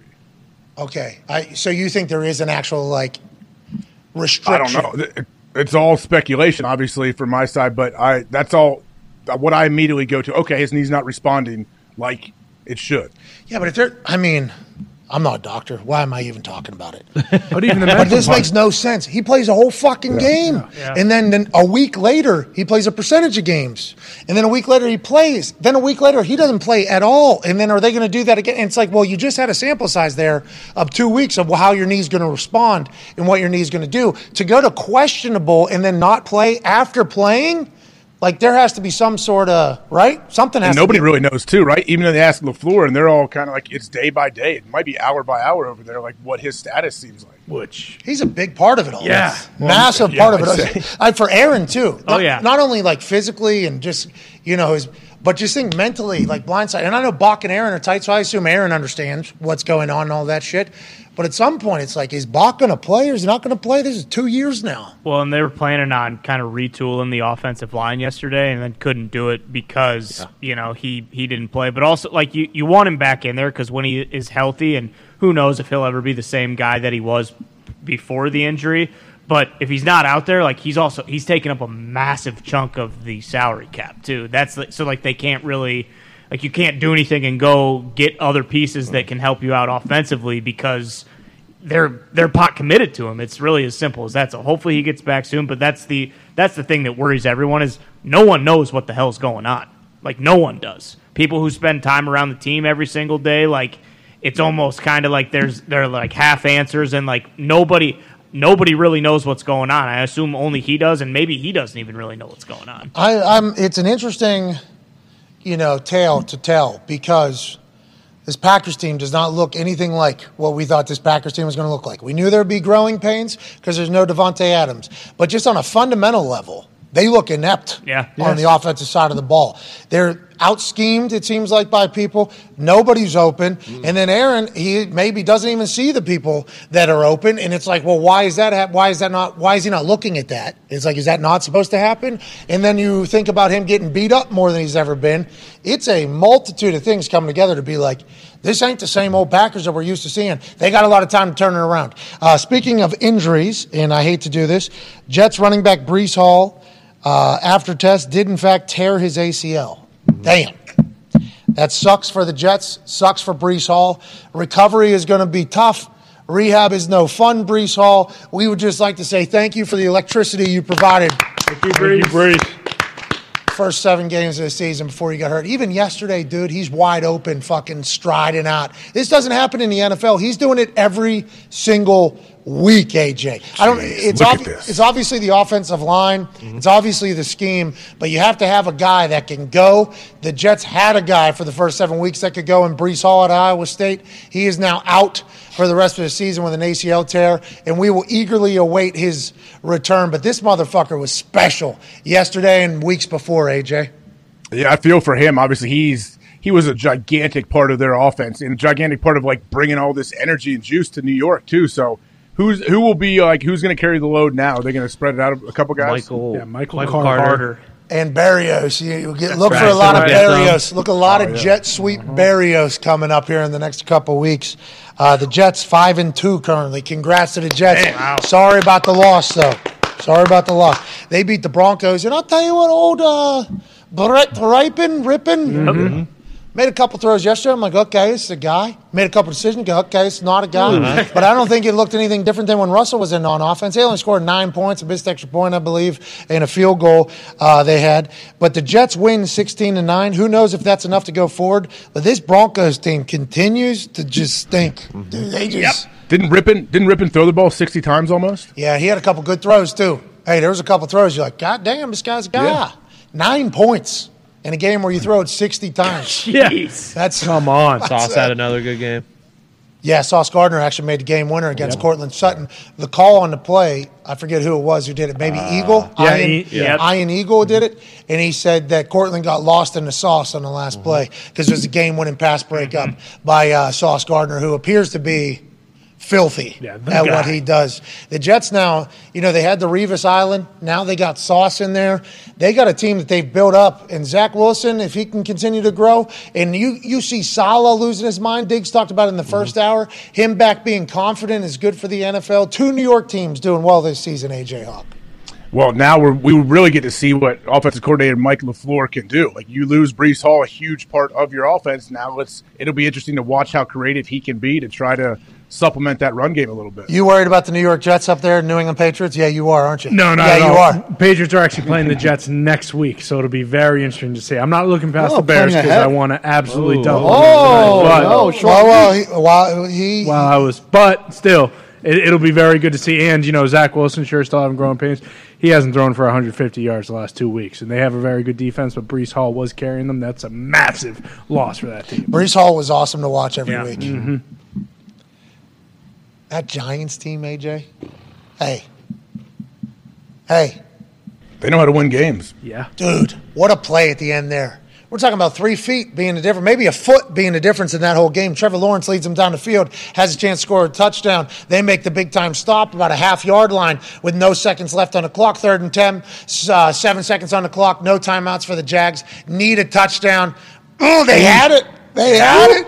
And they make a stop. That Daboll personality, that Daboll experience that's going on for the Giants seems to be an awesome one. Wink Martindale on the defensive side, Daboll on the offensive side. We know Wink loves good cold beer. Wow. We know Wink likes having a good time. He relates to his players a lot, and they run exotics, and it's fun defense to be a part of. But Daboll is smoking victory cigars outside the stadium with New York Giants fans. How's your family? How's your family? How's your family? How you doing? This guy is awesome. I think a lot of people are going to want to play for him, and I think this team is for real. I don't think this is just a luck thing, AJ Hawk.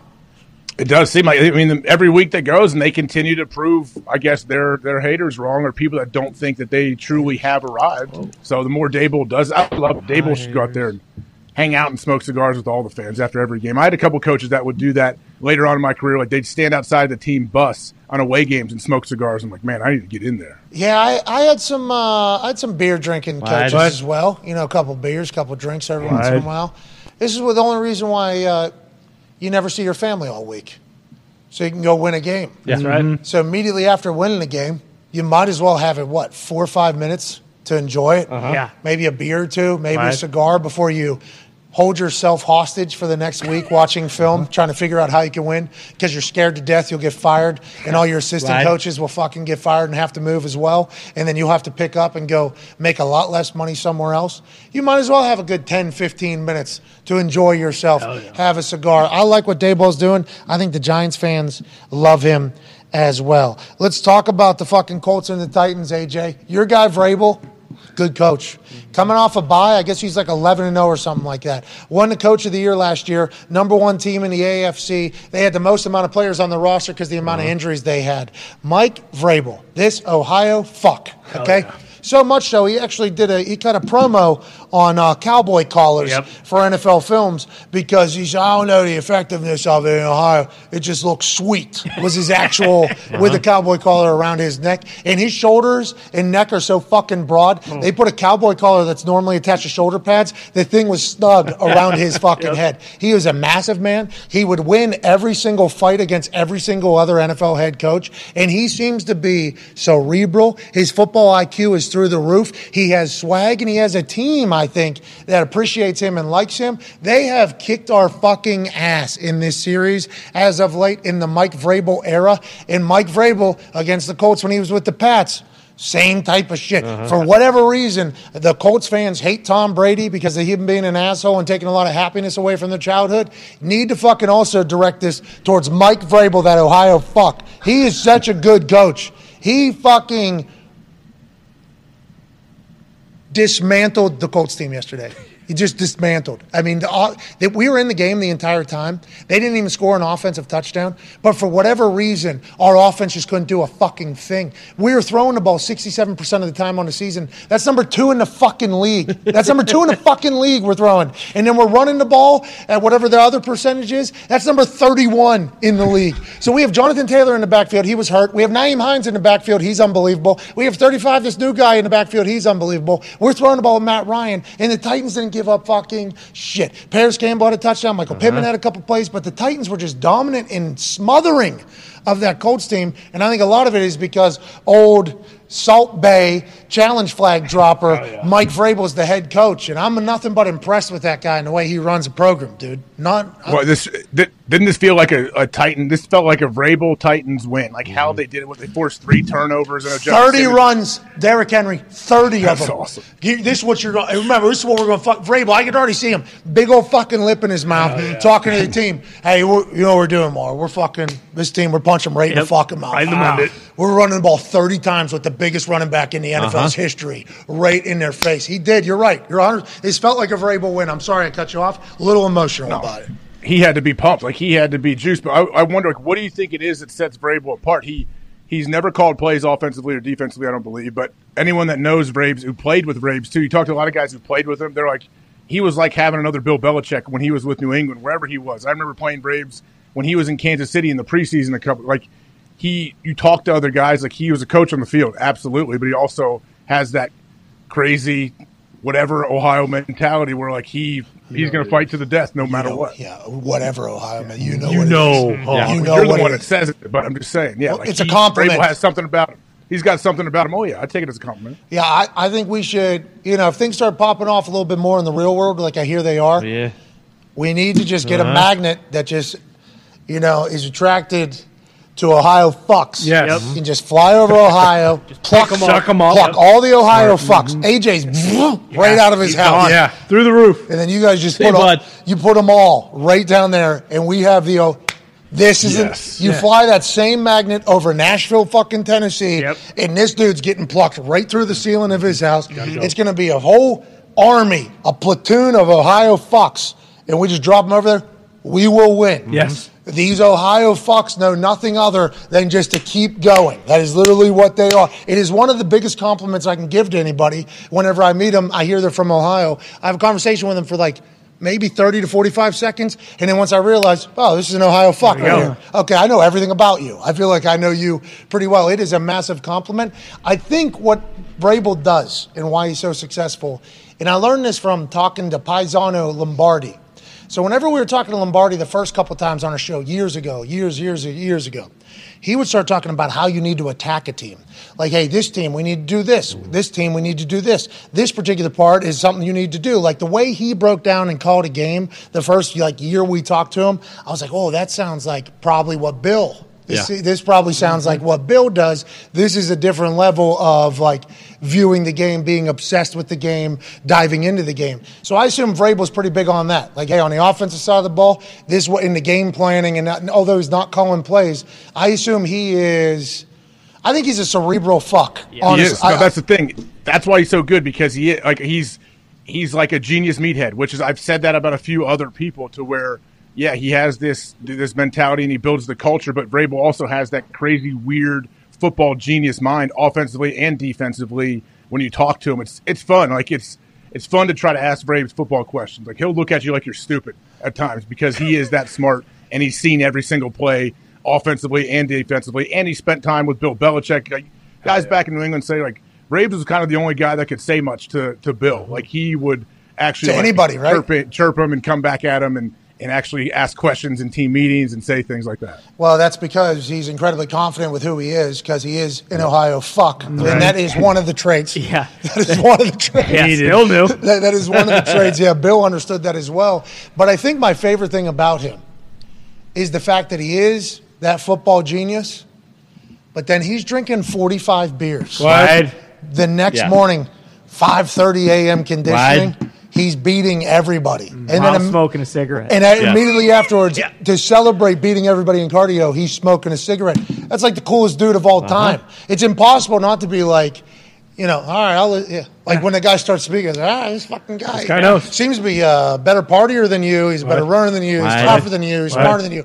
If this guy's saying some shit, I'm probably going to listen. I would assume his resume and the human that he is gets the entire locker room to buy in as well. And that is something that is worth a lot more than anything that you can't teach, which I think is also a problem in Indianapolis. Mm-hmm. Well, and don't you think it's always one of the cliches where it's like, a team takes on the personality of its coach. Like his toughness and physical toughness, you have to be a tough son of a bitch to play for Tennessee. Like, you just do, and it shows on the field. And some of these other teams, you can maybe argue it's they're taking on the personality of their coach. You know exactly what you're getting if you play for this guy, and what is expected of you when you play on Sundays. And the Colts haven't been able to stop it.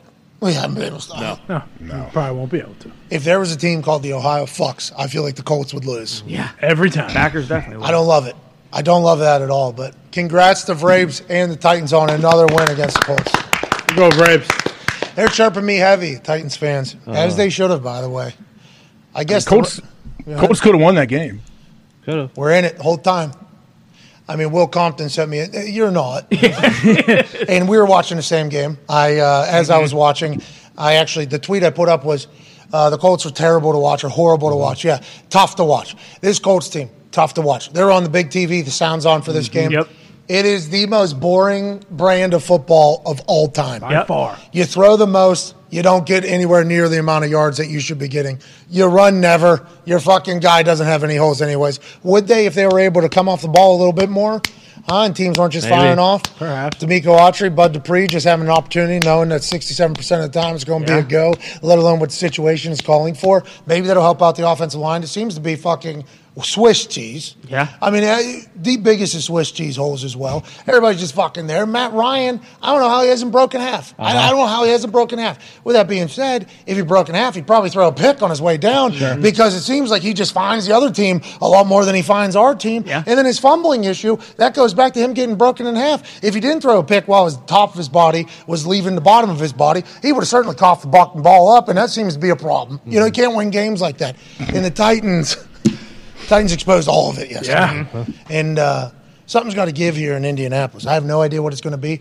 Jelani Woods, 6'7" guy that we all love. And by we all, I think just on this big stage. Target. Great red zone target especially. Yeah. We got a guy.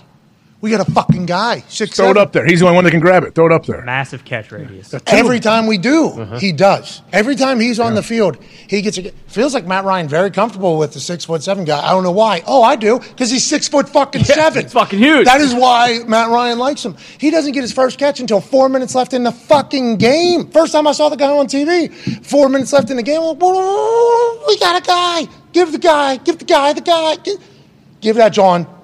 The John. To the guy. Yeah.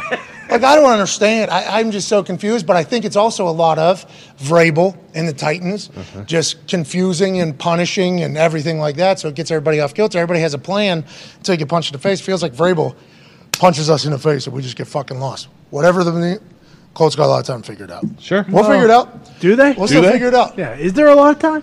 Yeah, nothing. 11 more weeks. Plenty of time. 11 more weeks. Do you think the plan going into this year was like, you know what, our best chance to win football games, we need Matt Ryan throwing it 60 times every Sunday? I think this goes back to last year.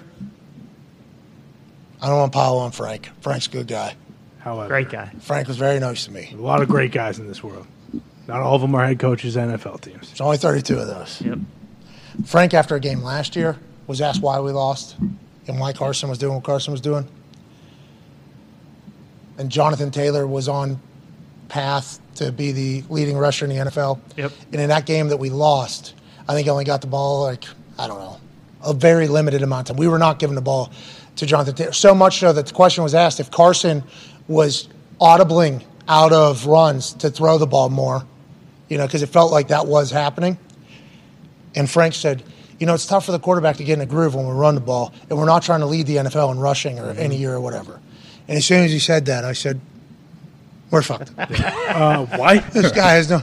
What about this tailback we got? Bro, we can lead the league in what we have the best at. Like, that is in what your offense is and what you think your offense is and what's good for Carson maybe and whatever the case is. Like, who gives a fuck? And I know Frank's a former quarterback, so that's probably... I think it would help Carson. It would have helped Carson's game if they led the league in rushing. Like that helps quarterbacks. We did. Yeah. We did lead the league in rushing. It did definitely- not help. Didn't help his game. It would We definitely did not help the make the pass playoffs. rush against Matt Ryan, like you said. Yes, we get a little run game going, though. It will help the offensive line, I think, because, they'll have a little red in their knuckles. You know what I mean? If they're white in their knuckles or red in their knuckles, we'll have just a little bit of that so that D'Amico Autry, who was dancing yesterday after batting the ball, and Bud Dupree, who was doing his thing, like, they have to think at least a little bit, oh, this guy might come and get me. We ain't doing it. And we got a guy. We got three guys. Yeah. We got three guys back there. Let's move on. Another team that might have enough time to figure it out. The Buccaneers. I know they have Tom Brady. I know that they have won a Super Bowl in the past with the same crew without Bruce Arians being the head coach. Now they have Todd Bowles in their head coach. They look bad. They lose to a Carolina Panthers team that get rid of a third of their salary cap and their best player in Christian McCaffrey. And then Robbie Anderson gets out of there because he and the coach got into it a week before. They did hold on to Brian Burns, though, when they were offered 2 first-round draft picks. They did not trade DJ Moore. So I think whenever that was announced on Sunday morning, there was potentially a little spark that went through the Carolina Panthers locker room. Like, okay, we are trying to win some games here. We're not just trying to get rid of all of our good players. Maybe that would be something that they think if we go on to do something special, we'll also be able to hang around and remain on this team and keep a job going forward. But nonetheless, no matter how much motivation that the Carolina Panthers were given when they heard that their stud defenseman was kept instead of 2 first-rounders, they should not have done what they did to that Tampa Bay Buccaneers team. That Tampa Bay Buccaneers team, two touchdown favorites, they fucking stink. Hey, that team stinks right now. Do they have enough time to figure it out? What do you think about what's going on in Tampa, AJ? And should we be saying, Tommy, we need you to retire? Should we, as a football community, say, Tom, seems like a lot's going on outside of here. This ain't worth it right now. Good run. Should we be saying that to Tom, and are we bad people for not saying that, AJ? No, I think we should absolutely let Tom figure it out on the field. I think he would want it that way. But Hell when I yeah. watch their offense, it's as confusing as watching the Packers offense at times. Like, okay, when are they going to figure this out? What's going on? I know Mike Evans drops the for sure touchdown early. That's not a great thing. And then refs are getting his autograph after the game. So that's a whole other situation, which was very, very weird. They stop him after a loss, make him sign an autograph. And smiling while you're asking, right in the view of a lot of cameras, you're a ref, what are you doing? And you're right there outside their locker room. Like, what are you thinking? It's for my Is that serious, dude? Absolute marks. What happened there? it's for my son. You're his favorite player. Man. So it's the little one that borrows something from the taller one. Yeah. No. Is that just like a little index card or something? Yeah, that's like the one Sterator brought out. Ref card. By the way, What if the ref was like, I want to sign, will you sign this game card here so that I can have a piece of history for the last time Tom Brady played on a football field because you dropped that pass early in the game and changed the entire tone of it? What if the ref was talking shit? Very nice of Mike Evans to do that, by the way. Seriously. What if Mike Evans is rude to that ref right there? What do you think happens? Same treatment probably Devontae got from last week. No, but like reaction. I wonder what the reaction No, Evans easily came out like, hey, is this legal? Are we supposed to be doing this? I'm sure he was thinking that. Yeah, that is very befuddling. Nonetheless, that Buccaneers team looked terrible on the field. Yeah. It was not Mike Evans' fault that ref made something look terrible in the tunnel on the way to the locker room. But the Bucs, the Packs, the Colts, the teams that you think maybe had it at the beginning of the season, not everybody thought about the Colts. I did, because on roster, on paper, it was supposed to be a good team. Is there enough time to turn around? Can Tom Brady turn around? It looks like they're fucking completely lost over there. by the way, you said the Colts throw percentage-wise second most in the NFL. Bucs are number one. They throw the ball a fuck ton, too, with Tom. And a lot of those balls are going in the dirt, and maybe not the best idea for your 45-year-old quarterback to be throwing most in the NFL, especially when that O-line is struggling. Maybe some balance would help that team, too. Yeah, and Leonard Fournette, there's a couple, I think they had a couple, like, short yardages. You got a 275-pounder behind you. Yeah. Like, just let him do, you know what I mean? Like, there's just decisions that are being made in some games. You're like, Packers did that yesterday on 4th and 1. They threw it to the flat and said A.J. Dillon was in the game. I mean, what's he good Yeah, for? it was arguably the worst play call ever of all time. of all time. You didn't watch the Steelers game? Yeah, the Dolphins, instead of kicking it. Well, you're talking about the Steelers' entire game plan. Yeah, it's the entire play. Just single play. Only reason you drafted the guy, literally. for Do you situations think like that. Andy Reid, and we'll give McVay, do you think McVay and Andy Reid ruined everybody's expectations of what an offensive play caller is? Maybe. Yeah. They might have a little bit, because we're used to, like, if you're a quarterback, you're an offense, you don't put up 3 touchdowns and 300 yards. Like, this guy's a scrub. Like, that's just how it is now, I feel like. But you're watching Andy Reid. McCole Hardman's got 3 touchdowns. Spreading it around. Travis Kelce had 4 last week. McKinnon was lined up in the same exact spot in which he took a 3rd and 20 for 35 yards, like a couple plays beforehand. They set up a fucking play for this where they pick up then in the red zone against the Niners defense, who the last 2 weeks, I guess, have not looked great at all the stats and graphics they were showing during that game, it feels like the Niners have fell into the we suck at defense tank. And I don't know how that's happening, because D'Amico Ryans is going to be a head coach just 3 weeks ago or whatever. But they draw up a play in the end zone where the guy's fucking wide open. It's like in the red zone area, nobody can get anybody open. Then you watch the Chiefs, and it's like all these motherfuckers are open. Now, they were able to draft and pick up guys that are very fast and talented, but everybody else could have. Everybody else could have done the same exact thing. They were looking for a specific type of weapon to put on their offense, and they've been able to just out-scheme everybody every single fucking week, it seems like. You had the Bills in there. Now Ken Dorsey takes over for Daboll. Daboll's having Daniel Jones rush for 107 yards just yesterday, and he's wide open. But some of these offensive coordinators you watch, and then you look at the person that's doing it for your team, and you're like, why can't we fucking do what they're doing? Why can't we do, and there's always some excuse, and I know every system doesn't work all the time, but it's tough not to watch them get 3rd and 11, get MVS wide open over the top, and be like, how come that never happens for how come they're always the lucky ones that have MAs and have blown coverages? Well, it's because the rest of the fucking plays that they're drawing up are either, disguising things or distracting people or doing this to get people open. It's like they're so much better than a lot of these offenses we're watching and cheering for. It is absurd how many people are fucking wide open for these teams. It makes no sense to me. With the Chiefs too, like they looks do like college football. Yeah, and they do it all. They do it all game long. It seems like what the Packers do is like once they get past the 15 scripted plays at the start, because that's what they've been doing all year long. Like they either, the first drive they may punt, but on the second possession they almost always are going right down the field and scoring, and it's still within that like 15 scripted plays. And then you get past that, and it's like you have to make adjustments on the fly and call the game on the fly, and everything falls apart. Whereas like the Chiefs, doesn't matter what quarter it is, doesn't matter how many possessions they've had.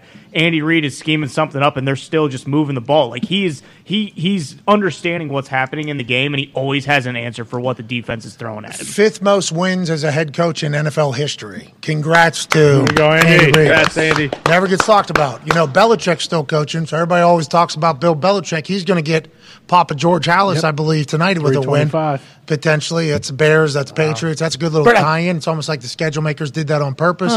They could have never guessed, though.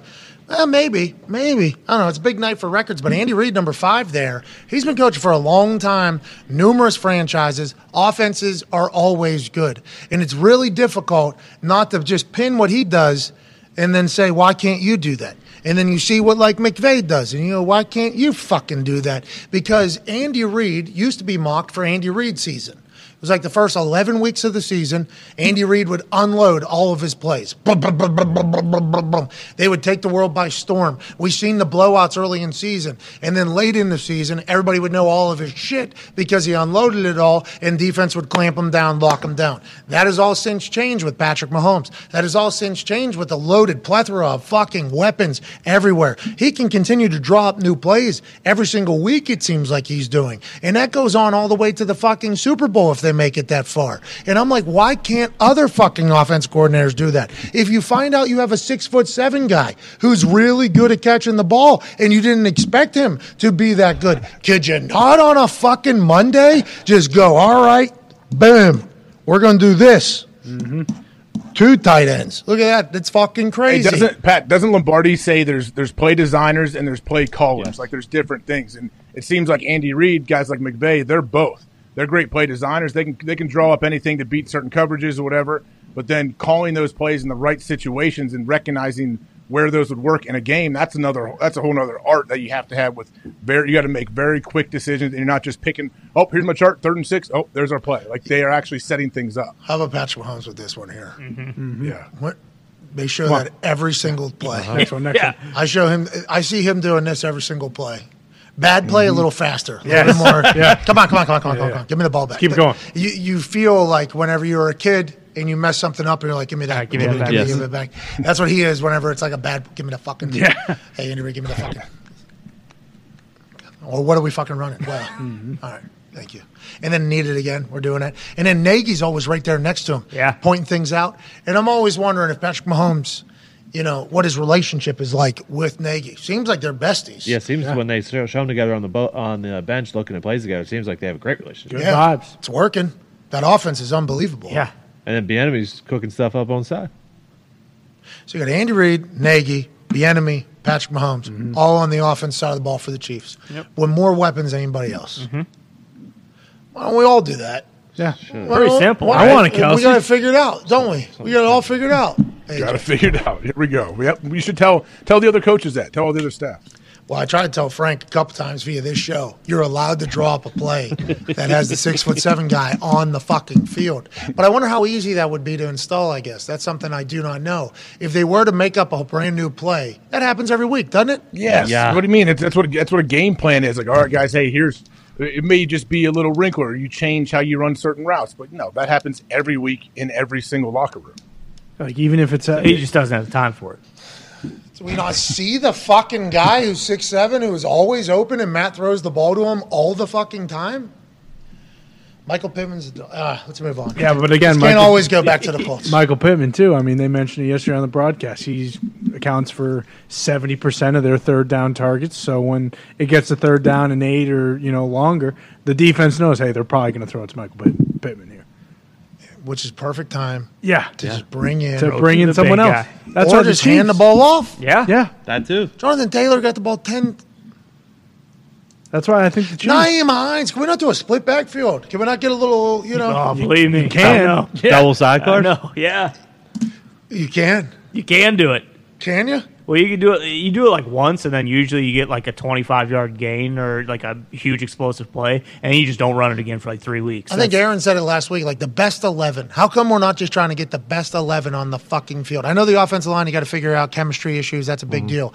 But if you have in theory, you could put the best 11 on the field. Nyheim Hines, it's a lot going back to the Colts here, okay? It is frustrating to watch. It is. It's 4 hours after I've had a pretty long week. Yeah. You got it on 4 TVs. Sunday's my first day off. Okay, Sunday's my first day off, and I get to enjoy, watching the NFL. Entertained by good football. That's all I want to do. I just want to watch it. You know, Only day off. If that's what you want to call it, I mean, you were still working. Yeah, I mean, get to do that as a job, but it is like the first day I get to just kind of relax and do something.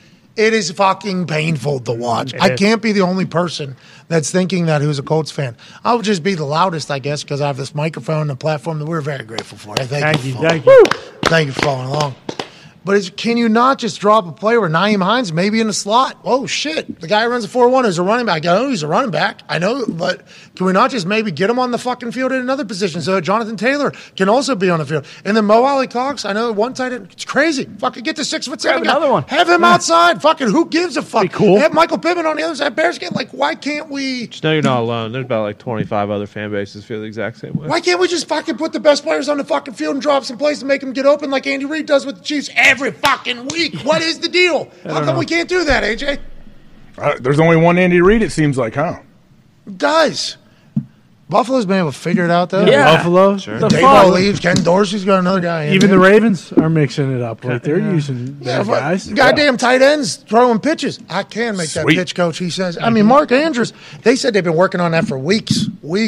Him taking the snap, fucking pitching that thing to Lamar, who's at running back, and then Lamar running it like a running back, picking up a big first down, which led to the entire internet going, oh, bad for a running back, because that was the whole thing that was said about Lamar Jackson as a quarterback. I think this was a beautiful thing because on National Tight End Day, we got to see a tight end under center, taking command, most important player in the game. Tossing it outside to Lamar, who gets loose with a stiff arm at the end. Beautiful touch on that pitch. Let's not get crazy. That is a tough pitch to make in real time. A little bit too high, turn over the other way. A little bit too low, kick into the sideline. Yeah. That is something that has to be on the money. Mark Andrews is a dog. Had no worries at all and made that pitch. I'm not saying it's the most difficult thing on earth to do. No. Mark Andrews made some catches that are probably more difficult than that pitch. But there are some people who get in that situation, and that ball is gone. Yeah. That ball is. Or they don't get the snap, or they don't have a clean QB center exchange, too. I mean, you're a tight end. We know there's a lot of quarterbacks that can't take a snap from under center, so this tight end can do it in a game in the biggest spot. We watched a kid kill the clock. Rogers was it? Yeah, Will Rogers. Will Rogers, yeah. Shotgun snap spike. No. It was awesome. I mean, Nick Saban said last week that Tennessee got in an I formation. His kids had no idea what to do. I saw that.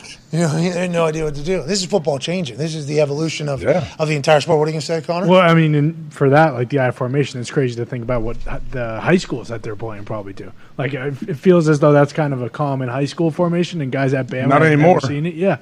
Not anymore. It's not, though. High schoolers are they're run and gun, man. High schoolers are doing all the college stuff. 7 on 7, man. Mm-hmm. 7 on 7. The ball, yeah. Got to throw the ball because quarterback needs his attempts, and the wide receivers need their attempts as well. That's right. It's a big time. Throw that thing out there. Ohio's still ground and pound, though, right? You guys are still. At times, I think. But, yeah, no, they all, everybody still is throwing way more than they used to. It would be awesome if Ohio high school football was like, all right, we'll create the running backs, the linebackers. We'll do a lot of run style. Florida's like, you got it. We're fucking wide open. We'll get you guys we'll get the wide receivers in the slots out here. Texas is like, goddamn. We're slinging the pill. We're doing the air raid 1,000 times. We'll just create quarterbacks every single year if you need us. I mean, it is interesting that is almost becoming what high school football. Yeah, Iowa's taking the linemen. Oh, yeah, Iowa is fucking, a lot of teams still running wing T and you name it. All right, so if you're a college football coach, what do we need? We need a new O-line. All right, 3 planes to Iowa. Yep, get out there now. What do we need? We need a new linebacker. Yep, send to Ohio. Mm-hmm. We know that's their – what do we need? Weapons. Florida. Go to Florida. Quarterback's graduating in like a year. Yeah, we should probably get another one. All right, fuck it. Let's go down to those yuppie kids in Texas, I guess. Cali. Head out to Cali. There's 20 they got of them. 3 Heismans, don't they? Yeah. Jeez Louise. What a time to be alive. Football is an amazing thing. Let's talk about how damn good the Seahawks are, AJ. Geno Smith is a fucking legend. Yeah. He has completely transformed his career, his resume, his legacy in just 7 games starting for the Seattle Seahawks this season. We know we have seen him in the past. Whenever Russell Wilson had mallet finger, Geno Smith won in. The offense was not built around Geno. He was trying to be Russ, having to be Russ. He performed, but nowhere near as good as he has been doing this season. Every single week he makes a throw in which we go, damn! him. Geno Smith's throwing the ball better than anybody else in the fucking NFL right now. Pete Carroll celebrating with the boys. They lose Russell. The national narrative, us, Stooges, we're saying, oh, this fucking team's in a rebuild. Pete Carroll's 71 years old. He might be 90 by the time that they fucking get good again. And they kept saying, nah. This is not. We have a lot of faith. They're in the lead in the NFC West. Your thoughts on the Seahawks, AJ Hawk?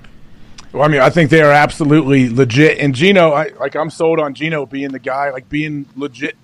Like, he's the guy that can go win them football games. He's proven that already. And also, like, watching the game, when you watch these guys play, we know Pete is always up and down the sidelines having fun as Monarchs, chewing gum, going crazy. But, like, this would have to be – I'd want to ask Pete, like, are you having more fun this year than you've had in a long time as a coach? It sure as hell feels like it when you watch their whole sideline after every play almost. I don't know how good the days were at USC when they were winning. He had to be having a blast. Talking Will Ferrell. Snoop and all them. Yeah, you know, I mean, those had to be great days at practice with everything that was going on at UFC.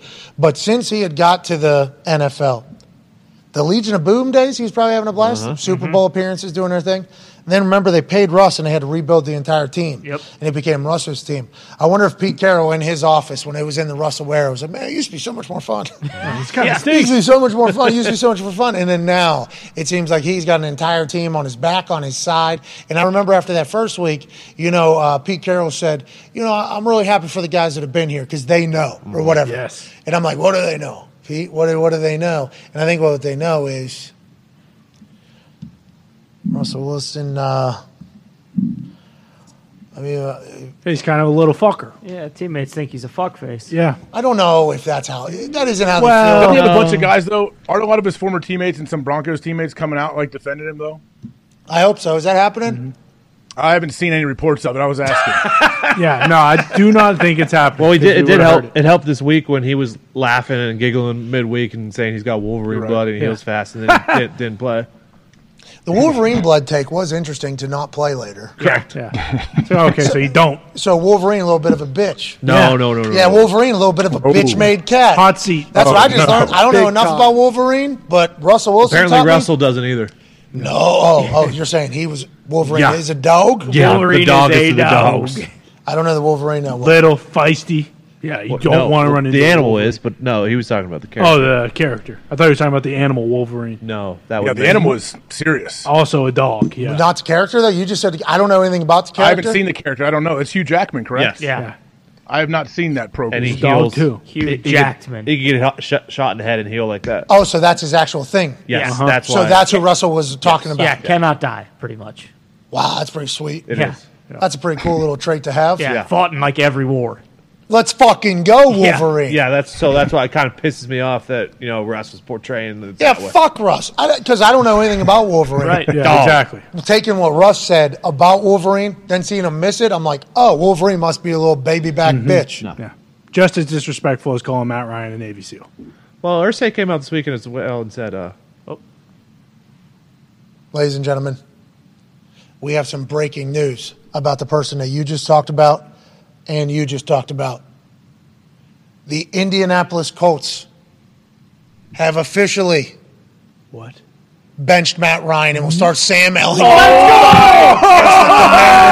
In Week 8 per head coach Frank Reich. I don't know why Connor celebrated that hard. I think it's because the world needs Sam Ellinger. Boom. Anytime we've seen Sam Ellinger with the Colts, it has been in a beloved fashion. I got to see him walk off the field with the new suite that we paid six figures for to watch this Indianapolis Colts team every single home game. His ass, hips, and thighs are bigger than a goddamn horse. He walked like he had just got off a horse. He has this aura about him that makes you think this guy could be a leader. This guy could be a guy. This guy could maybe move as opposed to the quarterback that's been getting brutalized every single time he takes a single snap. So, Matt Ryan, I'd like to let you know, if you come back and play later in the season, we will appreciate your services. But at the time being, we're back. Sam Ellinger's the guy, AJ. This is a little bit of energy that we fucking needed. Jabba's excited. I'm excited. The boys are excited. Yeah. No offense to Matt Ryan. We'll pay you $40-some million, I guess, to help Sam Ellinger become a guy for this team. Yeah. I hope this will change up some of the play calls as well. I hope there's a chance we get Jelani Woods on the field a little bit more. I hope we get the rock to Jonathan Taylor because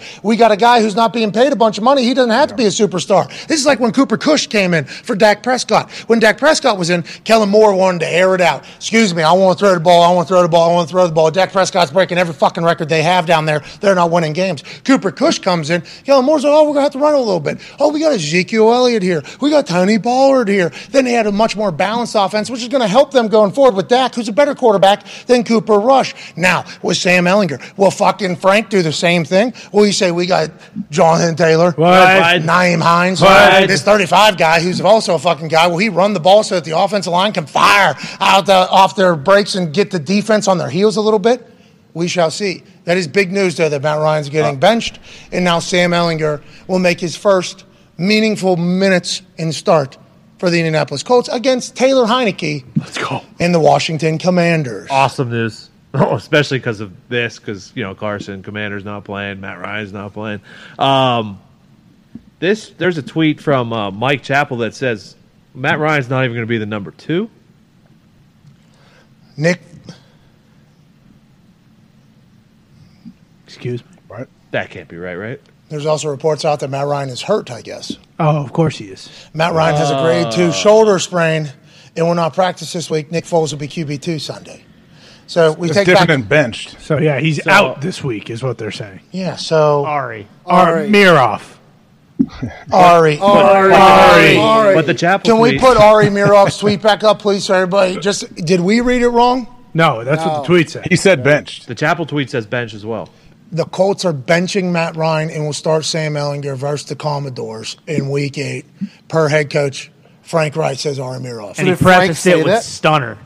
All right. Yeah, well, is Frank Reich saying he's benched, or did Frank Reich say he's hurt? He's not the only one using benched. Who else used bench? Mike Chappell used bench in his tweet as well. Chap's got a Hall of Fame vote for Indianapolis. So He's been covering the team since they came from Baltimore. Yeah, but if he's out all week of practice, he's not practicing, then he's hurt. And he's got a shoulder too. Shoulder sprain. Shoulder Shoulder sprain. This franchise sucks, because how do we not know the difference between these two? What a fucking joke. Well, to be clear, we're probably the only people on earth that are live on air as it's happening. Celebrate a benching and then find out the guy's hurt and feel like a massive asshole. Yeah, massive asshole. that's on Ari. Yeah, why is he being reported as a bench if he's fucking hurt? Yeah, but I'm That's saying right, when Greg. people get the clip, Yeah. nobody's going to know that we are going to be slaughtered. Damage is done. Yes, we are going to be slaughtered for what So just maybe happened. do you think he wanted to play through it? And they're like, no, you need to get healthy, and let's shut you down for a little bit. Matt Ryan gave his body and soul to this Colts team in these first 7 games. Yeah. It reminds me of when Kerry Collins came and played for the Indianapolis Colts after Peyton Manning was ruled out for a year in the middle of training camp. I watched Kerry Collins get picked up, spun like a carnival game, and dropped on his head. It was wild to watch live. Kerry Collins dealt with that for the next 7, 8, 9 weeks, I think. Right. Concussion issues, but he got battered. Matt Ryan has been getting his ass beat. There was 3 different hits just yesterday, let alone every other week. 3 different hits just yesterday. I'm like, oh, that's got to be it for Matt Ryan. That's got to be. And then he gets his tough ass up. This is just like, I appreciate his toughness. I appreciate what he's been battling through. I assume his old body hurts, especially with how lean of a guy he is. And old. But he's taking shots that are big. And I think it's because we're throwing the ball 67% of the time. Yeah. Everybody knows that, number 2 in the league. So he had a shoulder sprain, and they said, okay, well, Now we can bench you. or now we'll only throw the ball 44 times instead of 65 yesterday? No, I think what will happen is, just like what happened with Cooper Kush, when I was in the middle of my emotional run there about a change of quarterback for the team that I am a fan of going into Week 8 here, Yeah. I did point out they will definitely change the offense for Sam Ehlinger because they won't feel obligated for somebody to perform up to their $40 million contract. Like Dak Prescott, how much he's getting paid is definitely affecting how the plays are being called. This guy has to live up to everything he's being paid. This guy has to be one of the best guys in the league. We're going to call a bunch. When Cooper Kush comes in, it's like, oh, nobody knows Cooper Kush. Yeah. Nobody knows if this guy's going to be a guy or not. We can run the ball. We can be much more balanced. We can lead on other things as opposed to feeling obligated to lean on the multi-bazillion dollar quarterback. I think the same thing happens here with Frank Reich, the Indianapolis Colts. A reset button maybe just got pressed on the entire offense. Wait till you see the plays that they draw up. Jelani Woods will be on the field at the same time as Mo Alley Cox. Naeem Hines will be on the field at the same time as Jonathan Taylor. We'll see Michael Pittman. We'll see the best out of Paris Campbell. And that's because Sam Ehlinger, in relief of Matt Ryan or in place of Matt Ryan. In place of. There's Rest of the season. There's more tweets coming out that this was happening, whether or not the injury was. Frank Reich says he and Chris Ballard had a long conversation with Jim Irsay last night. Stopped short of saying it was Irsay's decision.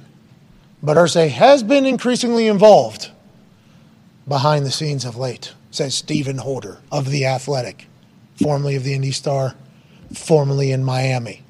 This place is in Charlie Clifford of Wish TV, local news here, Channel 8. Frank Reich, the move right now is for Sam to be the starter the rest of the season. Wow. Jesus! Confirms this move was made regardless of Matt Ryan's shoulder sprain. So it was both. It was C. Yes. Yeah. All of the above. Uh-huh. How about Jim Irsay? His vape. We're doing this again? This is what we're doing? I just paid Quentin Nelson how much money, Ryan Kelly how much money. Got Jonathan Taylor, brother. I've been watching him in Lucas Oil since he was in college, but don't give him the ball. He's not playing for my team ever again. Sick of it. Is that what Jim Irsay did, AJ? Is that what it sounds like he did? What's the deal? I wonder how many weeks has Jim Irsay been doing this? Like, it couldn't just come out of the blue where he thought to put him down. How about Sam Ellinger will be the starter for the rest of the season? Jim's like, I've seen a bold enough. statement. Yeah. I've seen enough. That ship has sailed. That's what he said about that Jacksonville game. Yep. Everybody at halftime was telling him, last game of the year last year, everybody at halftime was like, Coach, still in it. We got a big second half. He goes, the ship has sailed. Warm up the plane. Yeah. He's like, get out of here. Is that what Jim just said about Matt Ryan? Fucking no way does that guy play for us ever again. The contract is huge. Yeah. The contract is huge. He's not going anywhere. This year and next year. So who knows how this will all get handled. I would like to let Matt Ryan know if his time as the Indianapolis Colts quarterback has come to an end already. Thank you for your service. You won some games. You lost some games. Yeah. You tied a game. Yep. Impressive. You got fucking beat up, dude. And if you regret playing again or coming to the Colts, I'd completely understand. He was taking shots. I mean, we're talking like bad. Yeah. He's old. Killed. Older. You're right. You're right. That dude is lean. He is very lean, too. He's taking big shots. I mean, that was what Nick said as soon as he came into our office. He came with some cold beer. Good What? guy. Good guy. Good guy. Matt Ryan. Steve Austin's done all that. Great guy. Yeah, you're damn right. Hell of a leader. Broken skull. Broken Skull was. He came in with him.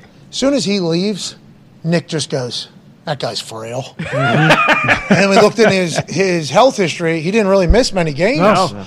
And I think why is because he's a fucking tough bat. I think he's a super tough guy.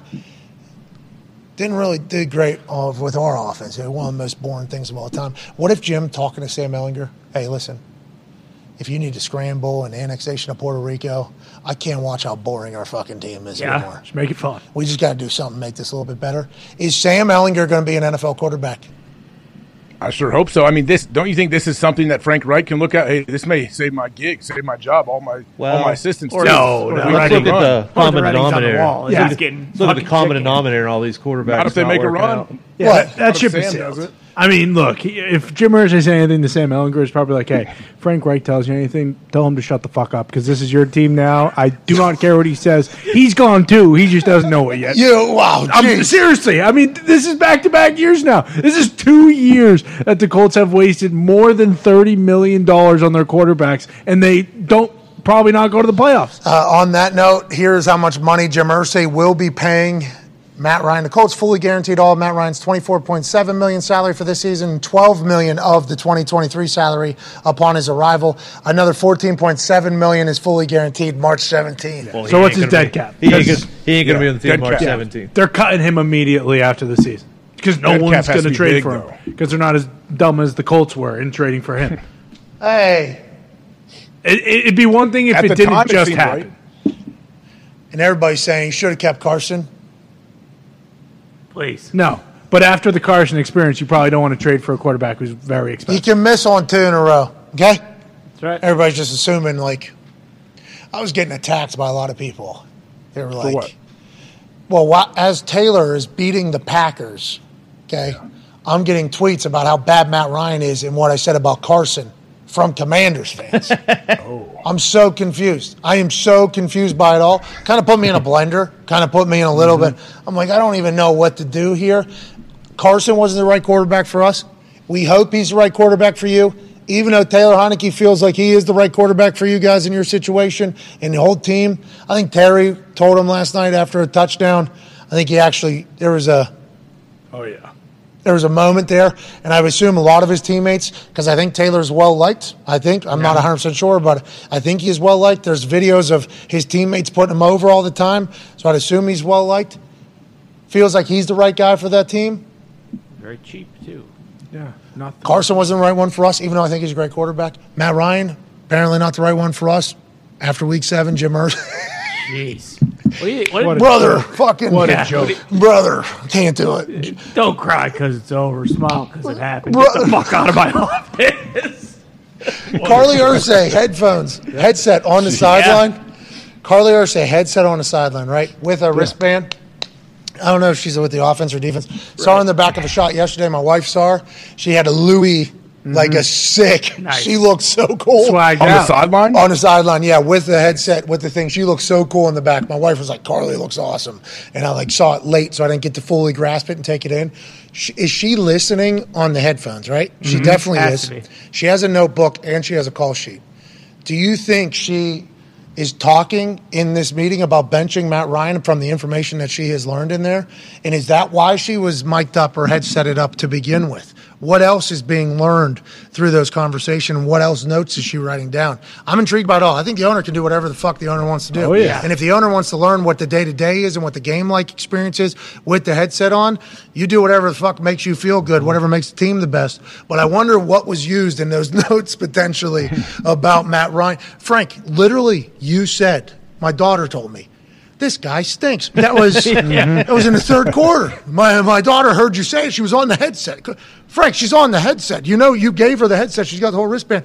You said, this guy can't complete a single pass. This guy will throw the ball the other team. These are all things you said yesterday, brother. That's what my daughter just told me. I think the same thing. Get him the fuck out of there. And then Frank said, I don't want to do it. He's like, cool. You or him. Sweet. Frank comes out. Had a long discussion with Jim last night. Had a long discussion. That could be how it all went down. That's a big fucking decision. It's a huge decision and a huge opportunity for Sam Ehlinger too. But also, let's say Sam Ehlinger struggles. They're going to go try to get Russell in the offseason, you think? Try to bring another big name in? Enough. Take another big contract on? Enough. No, Russ has too good of a resume. They'll bring in someone like Flacco. No, Give him Jared Goff would $150 be million. absolutely Goff would be perfect. Yep. Maybe Goff Mac combos. Jones. All right, let's get to a break. And Mac Jones for Jonathan Taylor and Quentin Nelson. No, Zappy's done. Back's playing tonight. Sure. Zappy for the entire organization. Let's get to a break. You want Frank? Give Frank right. I actually do want Frank just so that we can fire him because Indianapolis won't. That is why I would want Frank Reich. Hiring somebody to fire. Just to fire. If the Commanders beat the Colts in Indianapolis next week, Carly Irsay is the head coach of the Indianapolis Colts this time next week. I don't think that Jim will do that. You should. Jim's this is a big decision. There she is. She's awesome. Yeah. She's got like call sheets and stuff. Yes. That would be interesting. I'd like to have that role. I'd like to sit there and listen. I would like to know what her notes are. What's she taking down? Is she taking down play calls or reactions in between the plays, during the plays? Like, that's all. That'd be awesome. That's all very interesting. Maybe it's a Quentin bunch of Nelson just tally rolled marks. his eyes. What's that? Maybe it's a bunch of tally marks that Frank is like a doofus. Whoa. Oh, that's a bad Could be. decision. There's one. There's one. Throwing it again. What if Jim also has access to her And a tally. at her headset? What is he saying right now? Carly flips it down. He's saying he's going, bro, we're throwing it again. I hope that's the case. What an interesting little scenario here in Indianapolis. Joe? Benching Matt Ryan after week 7 for Sam Ehlinger. The Backup astronaut. quarterback Nick Foles. To Zito's point and Connor's earlier, that led into this whole thing. Matt Ryan was described as an astronaut and a Navy SEAL as a leader. That's right. For some reason, that just didn't get into space and or the war zone. Yeah. Not to mention. Not to compare football to military or to being an astronaut. But that was said about his leadership. After week 7, he has now been benched. Not to mention Jim Irsay has promised us at least 2 Super Bowls by 2030. All right, let's get to it. He knows that. That's why He does. Yeah. That's why he's got his daughter on a headset. Hey, right. three and one. Now, There's finally, still a we chance. have the guy that can do it. Sam Ehlinger. Yeah. Because when you think about the Chiefs, Bills, and Eagles, you think Sam Ellinger is going to be the guy to get the Colts over the hump. You need to relax. Hey, I'm don't lose to the Bears tonight. Don't lose to the Bears. Don't worry. You hear me? Don't worry. You know what I'm going through today? You better not fucking lose to the Bears. I don't know what you're going through because we've never had a big dumb dipshit as a head coach. Oh my God! Sorry. You lose to the Bears? Yeah. Guess what we're going to be saying about Bill Belichick? What's that? This guy was once a good head coach. Now what is he? Oh, he's just a miserable, big, dumb dipshit. It turns out Matt Patricia's a better offensive coordinator than every single team in this room. Think about that. Think about that. So real. Yeah, you might be right. Who's going to be the offensive coordinator? Oh, the defensive guy. Oh, that's going to work out. Yeah, no Their team's chance. fucking better. Yeah. I refuse to give Matt Patricia any credit for anything that they're doing. Bailey's Same. happy, fucking balling. You have to. I mean, the Patricia. last 2 weeks, Yes. 35 Well, points. wait, I thought we said all year it doesn't matter who the offense coordinator. Bill's running the show. So is it Bill or is it fucking Patricia? Bill's not Who calling is the it? plays, though. Interesting. No, but he probably is very involved with the game plan. We can't have it both ways. I'm impressed by everything the Patriots do. Yeah. Don't lose to the Bears, though. Yeah, you 38 better to not. 3. Because what we're going through right now, Oh, yeah. that's on a Tuesday. Yeah, I want it to be loud because it's the only game, too. 38 to 3. And the 3 is very generous. Insider, who normally we have to give inside information to, the host of the weekly wrap-up of Rap Sheet and Friends, us being the friends, he being Rap Sheet, NFL Network insider, Ian Rapoport. What's up, guys? Ian, how you doing, pal? I got to leave my house, which is, really cool. And it's a stadium. They play football here. I'll be watching the game. It's actually really cold, much colder than my basement, but I'm doing good. Well, you look fantastic. It looks like you've been doing TV, huh? They got you all dolled up. Are you going live from the field? Yep, live from the field. Also, up to something. Whoa. Up to something. But also looking for Bonanza. That's right. Takeover. More of that. Yeah, I'm not at liberty to discuss, but yeah, definitely up to something. You're amazing. I know you don't have a lot of time, so let's dive into this. In news out of Indianapolis, Frank Reich has announced Matt Ryan being benched, Sam Ellinger being put in. Then we also learned Matt Ryan had a grade 2 shoulder sprain. Then we learned that regardless of his injury, Jim Irsay appeared to have wanted to make a move. Did you expect this? How long has this been brewing? And did we just get all the information right there? No, so a couple things. The biggest question going into this whole thing was how much does Matt Ryan have left? I talked to Frank Reich about this in training camp. I was like, basically walk me through the process. He said, we watched 50 throws. We looked at everything from last year, all sorts of throws, and we sort of determined this is a guy who can still do it. And in training camp, I'm there. I watched him talking to people, and it seemed like he looked fine, but fast forward 6 weeks or so, and I mean, obviously you guys are watching the games. It just does not look like he can make all the throws. And then once he does make it looks like a struggle. A couple things stand out to me here. One is this is a really bold move to make, regardless of money, because a lot of his money is guaranteed next year, $12 million. They make it anyway. You wonder how much Frank Reich feels like this is a year he has to win in order to make this move now. You know what I mean? Oh, so you're saying this is potentially Frank Reich making this decision as opposed to Jim Irsay? Because every tweet that we read, we didn't hear the announcement from Frank. We should have been paying attention. We were live. We apologize. But every tweet made it sound like after a conversation with Jim Irsay yesterday, and Jim goes, this might be more information, might have breaking news. But did Jim make this move or Frank, you think? No, this sounds to me like a football move. I mean, I talked to Jim Irsay 4 days ago at the owners' meeting, and he could not have been more complimentary of Matt Ryan, the job he's done, the leadership he's shown, his best plays in the fourth quarter. It seemed to me Irsay was really in on Matt Ryan. Okay. So this seems more of the coaching staff rather than Irsay saying you need to make a move now. And honestly, guys, from a football standpoint, this makes sense. Yeah. For sure. Ian, are you surprised that they said the plan is for Ellinger to start the rest of the season already? Yeah.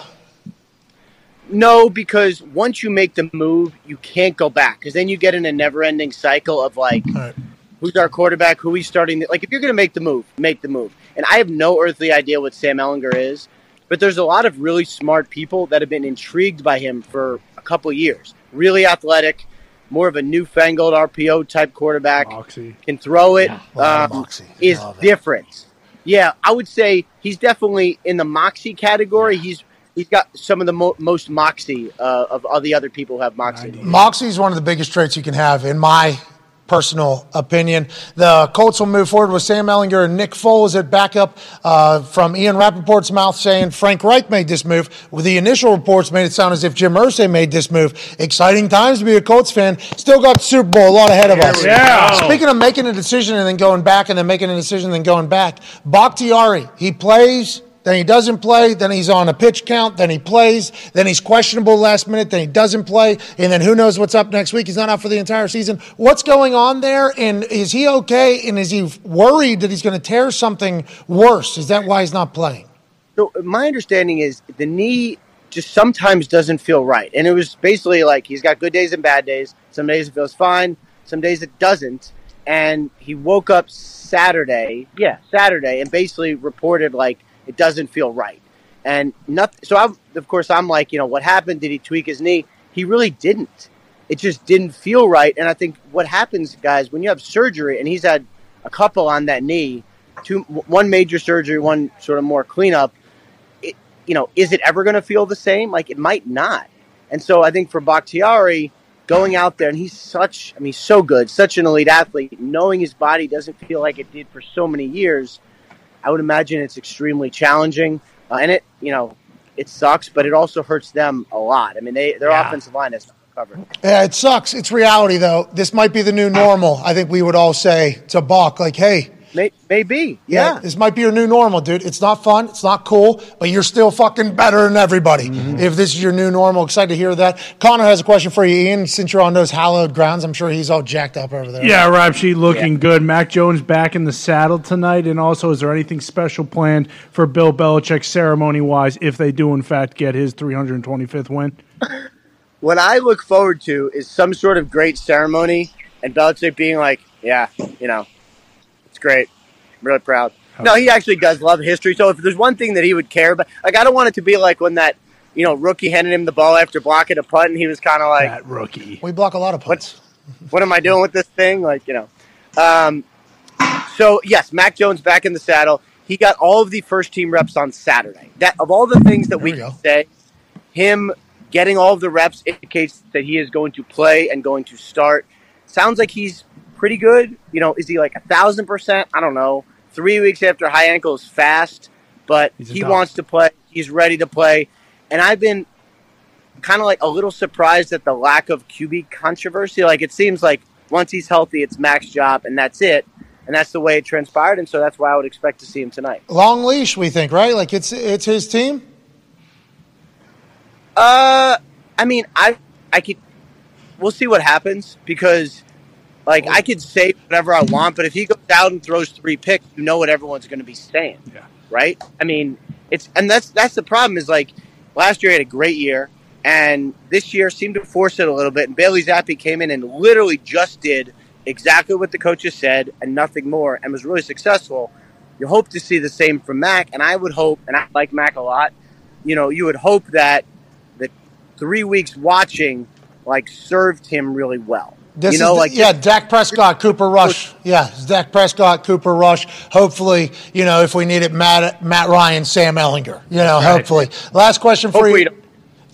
Well, Sam Ehlinger, go forever. Hey, hey, come on, Sam. It's your team. Hey, first shoot. For Sam, forever. Yeah. Come on. Here we go. Hey, welcome to Indianapolis for the next 20 years, Sam Ehlinger. Hey, welcome to the team, pal. We appreciate you, man. Get it done. This community's going to love you. Yeah. Let's go, Sam. Come on, Hey, baby, Sam. We already love you. Hey, baby, Sam. We do love you. Hook 'em. Hell yeah. Hell yeah. Because you like a Colt shoe, Texas has horses. Hell yeah. Steers as well. Boom. And I want to let you know, the Texas men's basketball team going to win a national title this year, too. So if Sam Ehlinger becomes the goddamn quarterback for the Colts, and then Texas goes on to win the men's national championship in basketball, team that I'm a coach of, I mean, what a time to be alive. Fucking hook 'em. I've been talking about the Lone Star State this whole time. Let's go, Texas. Diggs has a question for you. Good basketball team? Oh, Rap Sheet. Stay in your lane, Do pal. some research, bro. Jesus. I know. They kind of kept that a little quiet. Okay. Why don't you shut the fuck up? Diggs had a question for you. What you just said about the Texas team, They got Coach Beard. He's drinking beers What? again. He dropped beers from his life last year. They go to the tournament. They don't win it all. This year, he's drinking beers. They got transfers from Iowa State and Kansas State, I believe. Why? They got dogs all over the place. They're going to win a national title. Kevin Durant's building a new fucking facility. Yeah. Listen, I just didn't realize it was a basketball show. That's awesome. Texas is great. My favorite player ever at Texas was, I don't know. Kevin Durant? You ever heard of him? Come on. Oh, you don't know who Kevin Durant is? Of course you don't. Why would you? Classic. Come on. DJ Augustine. Yeah, Brandon Mouton. Boom. Yeah, I've heard of those guys. Andrew Jones. Diggs has a question for you, even though I don't like the fact that you're still around with everything you said about agree. Texas men's basketball. That's fair. Ian, Browns are 2-5. Broncos are 2-5. Things aren't looking good for them, especially in their division. There's been trade rumors for like Judy and Kareem Hunt. Do you see those? And they don't have neither of those teams have first round picks. Do you see teams like that doing anything? Have you heard anything? What are we doing? Yeah, I could see both those teams entertaining offers and maybe being. The Broncos are interesting, obviously, because they were big-time buyers this offseason. They're 2-5. We'll see if Lutz comes back this week. But they got talented guys. Bradley Chubb is really attractive. I know some teams have called about Judy. Maybe not as much interest there, but some interest. And then, Kareem Hunt on an expiring contract and, back at running back for a 2-5 team. Like, if you're wondering, like, where the trades could come from, it's usually from teams that aren't good with really good players. Kareem Hunt could help someone. He really could. So, yeah, I could see that happening. How about is there going to be any big moves, you think? You just said that could happen. Is this going to be a boom, boom, boom, exciting trade deadline because of the state of the society that we're in where everybody's making moves, everybody's doing more shit than they used to? Are we going to have an exciting trade deadline in the NFL, or is this going to be one big blue ball sesh? I mean, we got Christian McCaffrey traded. That was pretty good. You're right. Yeah. I think huge. But I'm just talking like normally there's hype and then more nothing. of that. Nothing. Last year. There's hype and then nothing. Every year it's like, we talk about the trade deadline and then like two guys get traded and like a backup corner. No, I think we could see some action this year. I think we'll see some recognizable names. Mostly because, there's a couple teams that have good players that have bad records and, a couple teams that you don't expect, like the Jets. Like, might the Jets need a running back today? Like, they might. So there's some interesting things to look at. Okay, well, we appreciate you. You're an interesting thing to look at because of how talented you are. What you said about Texas men's hoops, though. Yeah, slow down. And the women, too. They're probably going to win Natty as well. I mean, let's not. Yeah, that I knew that one. Ladies and gentlemen, Ian Rapoport. Thanks, man. Go to our next overreaction from Michael Zentner, MZentner25. Hashtag PMS, I don't overreact. But Matt LaFleur is the most overrated coach in the NFL. The back-to-back MVP has covered it up. He can't scheme up a good offense, can't hire the right coaches, and gets out-coached consistently. Season's over. Ty Schmidt, you picked all these overreaction tweets to run.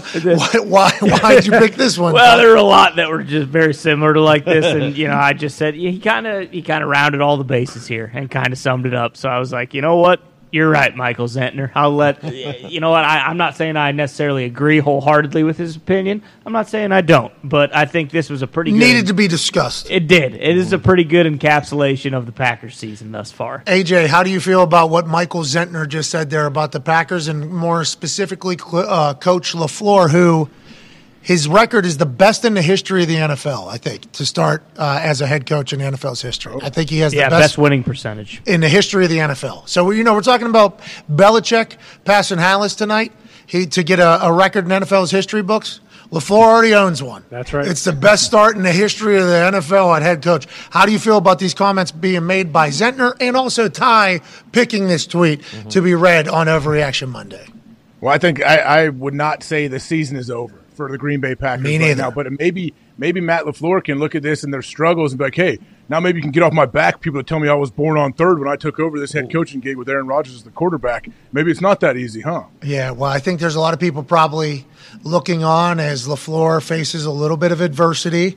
Team appears to stink. They still have 3 wins. They still have everything in front of them. You got to stop the run defensively. I was going to say, so Matt LaFleur gets a lot of heat. Joe Barry fucking sucks. He does, just period. He's not a good defensive coordinator. He's never been a good defensive coordinator in the history of his career, but he's Rod Marinelli's son-in-law, so he'll always have a fucking job. But it's like, I think they have 9 first-round picks starting on defense. Jeez. And they do. they know people are going to run. People continually run it down their throat. On the play last night with Heineke. It's 3rd and 7. You got a guy playing like 15 yards off the ball. It's like, what the fuck are we doing? It just, I don't know. They don't make any adjustments. It's the same shit week after week after week after week. It's like Groundhog's Day. So LaFleur gets a lot of shit because they're supposed to be explosive and they have Rodgers, but like their defense, for what it was supposed to be coming into this year and supposed to be the strength of the team, it's been very bad. Well, if we could bring up Zentner's tweet again, I think he covered that in there with the hiring the right coaches. Right. Yeah, I think the hiring the right coaches, is that his move? Is that Gutekunst? Who do you think's putting together the staff, AJ? The head coach is usually the guy putting the staff together, isn't he? I don't know. I don't know. I think from what I have known, like when coaches get hired, they get to bring their own staff in usually. I'm sure they obviously talk with the GM and owners if they have one on what they're doing, but usually the head coach is the one interviewing the coaches. They're the one who a lot of times have previous relationships with a lot of these coaches, and they bring them on. They work together in Los Angeles. Yeah, I do. I wonder, though, if you miss a couple of times, if...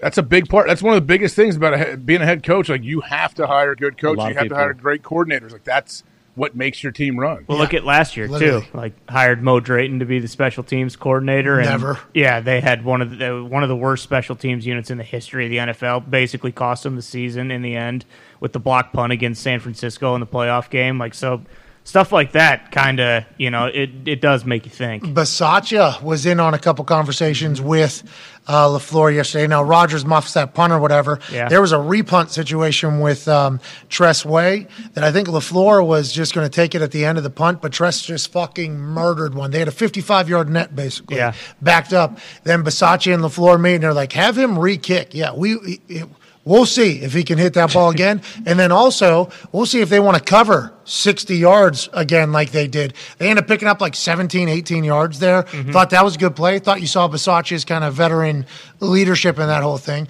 But once again, the muff punt kind of does away with all of And it. how much of that is on the special teams coach? Like, that's the guy back there, right? I mean, granted, like, sending him back out there when he hasn't been very good since he's been a Packer, but it's like, at a certain point, like, yeah, coaching's part of it, but like the fucking guy out on the field has to be the one who has some accountability and is making the play. And I think that's why you always hear AJ, like, I think you say, like, guys got to make plays too, like, but. Yeah, I mean, if we're talking about muff punts, like, you can't exactly put that on the coach. Like, he's back there, he's caught enough, he's done it. You can put the scheme on it and you can question the return. Oh, they're running wall return, whatever they're doing, but dudes muffing punts and dropping balls. I have a hard time putting that on coaches. I enjoy hearing how coaches blame themselves for that type of stuff, though. Like, oh, that's on me. Good coach. Well, publicly.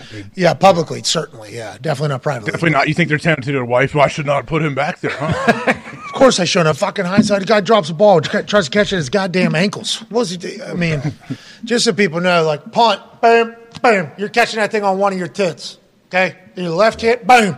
Right tit, boom. In the middle, that thing goes right through. Everybody's like, oh, don't you want to do it in the middle? It's like, no, you actually want a little bit of a curve. Bang, put it on the tit. Bang, put it on the tit. And never catch a ball below the waist, obviously. That is just asking for a problematic. Step away if you have to. That thing was down at his ankles. Bam, just giving away right to the other team. I enjoy watching guys, though, if they're a left tit catcher or a right tit catcher. And then I enjoy They make it look easy, man. They do, yeah. Some guys can't do it. Yeah, some do. It is not. Can you imagine like a normal, like a civilian trying to catch a punt when you could put all the pads on the world? Dave, these guys are covering. They're going to hit you. You got to catch this thing. Yeah, it's fantastic. There's been a couple guys that have been brought to the Colts that they just thought were going to be returners. These guys are going to be returners. They're going to figure it out there real fast. Mm-hmm. Hey, will you hit them a couple different type of balls so you can see what an NFL ball is like? Yeah, you got it. And then you can tell by the first one. Yep, that guy's got no fucking. Yeah, that guy's gone. That guy's no. He's an athlete. That guy has zero perception of where the ball is going, where it's turning, where it's not turning, how fast it's coming down. Like that. That's going to be that person's never going to get it. It's like a center fielder that probably just can't fucking. Yeah. Like can't track the ball. Yeah. Yeah. There's a full like that person. Not everybody's able to do it, but I think that is a misperception with not just fans, but also like some football people are like, yeah, that guy can fucking just go do it. He's athletic. Put him back there. Oh, he's a daredevil. He won't mind 10 people sprinting down as fast as they can as his head is straight up in the air like this. Like it is not. That's not a desirable job at all. You got to be a special individual to be a punt returner, I think. Yeah, and I think just for like Packers fans, the thing that like they don't really use Amari Rodgers on offense at all. So like that's kind of his only job. Like that's what he's there for is like at least just You just can't fucking you can't be muffing punts. Sammy Watkins got some play yesterday. Mm-hmm. Yeah, I mean, Can we Got a big ball right at the end. Yeah, what do we? Yeah, wide open a couple He times. did. Could have used him a little bit earlier, But yeah, he did. That's the thing. I mean, it's overreaction. There's just the season's not over, but boy, does it feel like it. There's just not a lot to be excited about. Like you said, I mean, usually on Sundays, like that's supposed to be like just relax, have fun, watch the game. I mean, that's a full day of work. That's like it might as well be a fucking Tuesday or a Wednesday. It's like Jesus Christ, and that's no fun. Last week too. Yeah. To Ty's point, he said at least we got the Yankees, so it really was like Sweep. a terrible. Iowa got beat by 50 after leading 7-0. It was a tough weekend. I'm very happy that I've been able to get past that on game day. I was sticking up for Iowa there for a bit. Happy I don't have to do that anymore. Yeah, me too. That team stinks. They stink. Yeah. No It seems offense. to be that way. They have a hard time scoring some points, huh? Players probably work their asses off. You're all probably very talented. This is not a shot at the players individually. That team stinks. No fun to watch. No. They're setting historic, terrible records. Historic type stuff. They're going to be by the end of the season. There's going to be a lot of those stat accounts. They're going to put out things about this Iowa offense. They're going to be like the most inept offense in the history of Power 5 college football since like 1915 or something like that. There will be some sort of stat that'll come out about it. It'll be alarming, I think, for everybody. Yeah, wasting all-time seasons from guys like Torrey Taylor and Jack Campbell, too. You just really feel for those guys who are doing everything they can, and it doesn't matter because the offense has scored 4 touchdowns in 8 weeks or whatever it's been. Defense is averaging 11 before this past weekend where they lost by a bunch. Defense was averaging 11.1 or 11.2 points per game. Could you imagine averaging that and having 3 losses already on your record? I can see some animosity between the offense and defense if that's the case. Yeah, me too. Not only the offensive coaches and the defensive coaches. That's where you're going to see like the D-line, the O-line coach probably kill each other. That's what I was about to say. Not only the players, the coaches as well. There's probably a lot of, are you kidding me? But the coach. Like the chippiness, the weird chippiness, like the little comments here and there, like the little like passive-aggressive comments thrown each way. In a meeting, a question is asked, and then, oh, okay. Really? And then a full, yeah. But the problem is the offense coordinator is the coach's head coach's son. The head coach is beloved by everybody in the state, I heard. And it's starting to turn around this year. Uh-oh. It really is. Usually, and again, that's kind of just, message board bullshit, but in years past, it kind of didn't matter because people love Ferentz because he's such a nice guy and he's so affable, but this has really, really turned people off. Yeah, he won't fire his kid, won't demote his kid, won't change.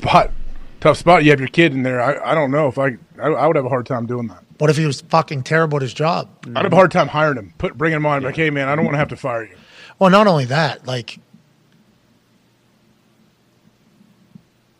aren't you being a better dad by holding him, getting him out of the situation? Yes. That is clearly he's terrible, There's a lot of ways to look at that. There's a lot of ways to look at that, I think. He's making good money. He'll never get another OC job. So I guess, maybe he's being a good dad in that sense. He's like, hey, listen, I'm trying to we'll take every put dollar. food on the table for my grandbaby. So, I'm not going to fire you, but you listen, I can't protect you forever. All right? They're coming after the farmers are coming after me. Yeah. We had the farmers forever. Now they're coming after me. Figure it out.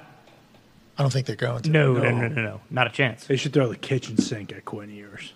Make Quinn Ewers the OC. Just run his own offense. You tell him to come to Iowa. He can do anything he wants. He can live in a building. Quinn Ewers last 2 weeks, I don't think he's played as great as he did in the past. But with Arch Manning coming to town, everybody's assuming old Arch is going to be a starter his freshman year, and he's just going to slice and dice down there. That's an interesting storyline that's going to develop. That's going to be very interesting. Maybe Quinn comes to West Virginia. That'd be There sweet. you go. So, Graham, that's right. Graham could help him out for sure. I would like to clarify some things that happened on game day. There was this, segment where they were randomly picking questions to ask. Sure. That's right. That was random. Had no idea what questions were coming. Best mascot, awesome. Right in my breadbasket. Sure. That was good. I felt like I actually hit a scratch off when that one showed up first. The anxiety of what could have been asked on there. Because my knowledge of college football is nowhere near as close as Herbie's or Reese's or Pollock's or Dez's or anybody that's been on that show for 25 years. Yeah. Okay? So the questions that were going to be asked on there, I was a little bit worried. I'm like, whoa, what if they bring up something that I haven't 130 teams, 100 guys on each team. Guys are transferring 2-3 times in 2-3 year periods. It's tough to try to keep up with everybody. I'm trying my best. I missed on Felix Anudike Uzama. I thought he was on a different team that was playing. It was my entire take, actually, him playing on a different team. He was actually on the team that I was talking about. I mean, it was a full thing. Close, though. You were close. Both were purple. Mm-hmm. Exactly. I watched the film. It's understandable. It was tough. There's a lot of games going on in my head. I mean, this week we're at Jackson State. Can't wait to learn everything about that conference this weekend. Can't wait to get down there. It should be a blast down in Mississippi. That'll be a good time. Trying to do a unity step down there. Now we're talking. That'd be pretty cool. It's going to be electrifying. But the next question came out. Most disappointing team. And I guess there was a couple different answers that could have happened. Oklahoma, I guess, if like hindsight, Oklahoma could have been a good answer because Venables going over there, what they were last year with Lincoln Riley, what they've become, that could have been an answer. Minnesota, I guess, could have been an answer because they were on a run again. Remember, PJ Fleck was doing interviews. He was everywhere. Yep. They've lost 2 in a row. Boom, boom. They're kind of coming back down to size or whatever. What was it? October 24th. It's about that time. All right. Snake oil usually wears off right around this time every year. That's Iowa fans saying that. Makes sense. But the only team that just kept popping into my head whenever it said most disappointing team was the fucking West Virginia Mountaineers. I was just that's like, pretty good answer. You want to know what my most disappointing team is? Well, every fucking Saturday I got to turn on and watch a team that stinks. Mm-hmm. What are they? You know, they don't have an identity. Neil Brown's been there for a long time. They lost by 13. Now, that Kansas team is good. They seem to be getting things back in order or whatever. They lose by 13 in overtime. That's a tough thing to do, but that is literally like the story of this team. It's like not being – it's just – so they're most disappointed in me. I apologize to the West Virginia fans that got offended by me saying that because West Virginia finally has a voice in like the national – college football stuff. So I think a lot of people potentially got upset with me talking negatively about West Virginia in the spot that I'm in because I'm representing kind of West Virginia. I just like to say it's fucking disappointing. I'd like our team to be good. You know how much better my life would be on those shows and on this show and on game day if our team was fucking good like I thought it was going to be for a long time. So I am disappointed and I apologize. But I could have been much more researched with different answers. Wouldn't they be happy that you're the mouthpiece and you're putting a light on them being fucking terrible so that they can get it fixed? I would not like to be the mouthpiece of West Virginia, just to make that. I guess I'm being associated with them because I went to school there and I'm the all-time leading scorer there and blah, blah, blah, all that stuff. And I have a lot of appreciation for the school and the university, but I'm not close enough to the program to be a mouthpiece. I don't talk to anybody there. It is not. I don't want to be like I have inside information. I'm just telling you, somebody that has to talk about college football. And my school isn't even in the selections at the end of the games. Yeah. At the end of the shows, picking games. West Virginia's not even in there. Everybody else's school represented. Okay, everybody else's school represented. West Virginia doesn't even make the final game slate. We had Tulane and fucking Tulane and Liberty. No, nope. Tulane's first game. Memphis. Tulane, Memphis at Tulane. Tulane's first game as a ranked team. They were on the final selection thing. West Virginia's not even on there. So I would like us to be great is the reason why I was most disappointed with West Virginia, with that being cleared up. I thought you'd say Iowa. Well, they're up there. I've taken enough shots at them, too. I mean, They know. They appreciate it. I got a great not saying it? Or yeah, no. Yeah. I mean, I felt terrible that week. I told you, I said, just please pick Iowa. Do not pick Iowa State. And I knew deep down. That one was actually close, though. It was. Yeah, it was like the first time in like 12 years or something. Wasn't it a long time? Yeah, Matt Campbell's never beat Iowa until this year. But the sincerity that day, though, when Ty asked you, hey, I really just need you to pick Iowa. Please do not pick Iowa. I don't ask you. For Ty doesn't. I don't ask you for much, right? Just fucking you have to. Please. Need you to pick Iowa. Please. All right, you got it, dude. You did. I appreciated it. First time in forever. Anyways, let's go to some more overreaction. So, just a little behind the scenes over. Those were very random questions, and anxiety was very high. Very high. I can imagine. Something pops up there that I know nothing about. What happened to Kirk, too? Oh, shit. Oh, yeah, that happened the first one. Yeah. It was a transfer. It shouldn't be random. You guys should know. No, they like that it's random. I like that it's random, too. I guess you'll get cool. I guess you will get cool, funny, better answers from you guys. I'm a big random, not rehearsed. Yeah. I'm a big one of those people. Some people like it, though. Some people would like to know. I'm sure that would work. Yeah. In that particular setting, that is something that I would have appreciated knowing what was coming. But also the anxiety led for a good feeling. It was nice to feel that. I rarely feel that. It's nice to feel a little All right. Oh, boy. Okay, here we go. It is 7 a.m. too here local. Yeah. It is pitch black outside. It is cold. It is rainy. I'm in a 3-piece suit. Felt good about it. Can't breathe. A little tight. Had a good meal last night, Italian meal. Ooh. Pac-12 commissioner and AD of Oregon took us to an Italian restaurant. Had that thing until about, 11 p.m. local. Yep. Jesus. No, I'm joking. 3 yeah. It was like 9:45. 2 a.m. Eastern. Yeah, it was great. The Italian food was great. The company was fantastic. The conversations were great. But the suit was a little tighter on Saturday morning than I had Friday going in after the Italian. So I was uncomfortable, and the randomness certainly added to it. But let's fucking get it fixed at West Virginia, huh? We got Please. time. Here we go. Make it happen. It'd be cool if we got the final slate there, Yeah. for the selections every once in a while. Yeah. So I could talk about all the greats that have played there in the past while making my pick. Oh, just like all my friends that played that are really fucking good that don't get honored enough by West Virginia did. Oh, just like the class right afterwards that don't get honored by West Virginia enough because it's a new head coach. They did. Just like that. It would be cool to be able to. I think he'll be on it this week. I got TCU. Yeah, it's a big one. We're doing a lot of TCU stuff this week, I think, because that's an incredible story. Yeah. They just beat Kansas State there. Obviously, I picked Kansas State because Felix and Odike Uzama actually played for their team. Felt like I had to make it up to the Kansas State people to pick that. That TCU team's fucking big. When they walked by us at Kansas, we've said this on game day a couple times, me and Des both, they look like SEC team. They were fucking large. Duggan's a dude. That Quentin Johnston guy. He's got good news is I think West Virginia has a really good pass defense, so that should be good against TCU. Like 100 something. All right. Let's move on to another overreaction. Okay. This is from Duffel Bag. They call him Duffy. This guy moves rocks. Yeah, he does. Let's go, Duff. Chargers are dead. Fire Staley. Hire Sean Payton. Stat. Hashtag PMS. I don't want to overreact. But this Charger story is interesting because the Seahawks, who might be a very good team, they're leading the NFC West, beat the Chargers and Chargers at home 37-23. Sean Payton's been in the building, I think, for a couple of different Chargers games. He's out in LA working for Fox, I think, so he's probably in the area. His daughter also on television. Yeah, Sports Grid. Sports Grid, I believe.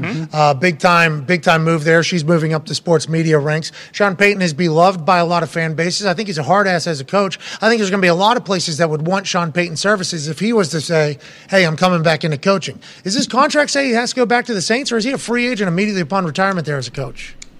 I thought after this year or something, isn't there like a year where he couldn't go like take a gig right now without the Saints releasing him or something? I don't know, because if I was to go back, the Colts would have to release my rights, which I would like to officially ask them to do.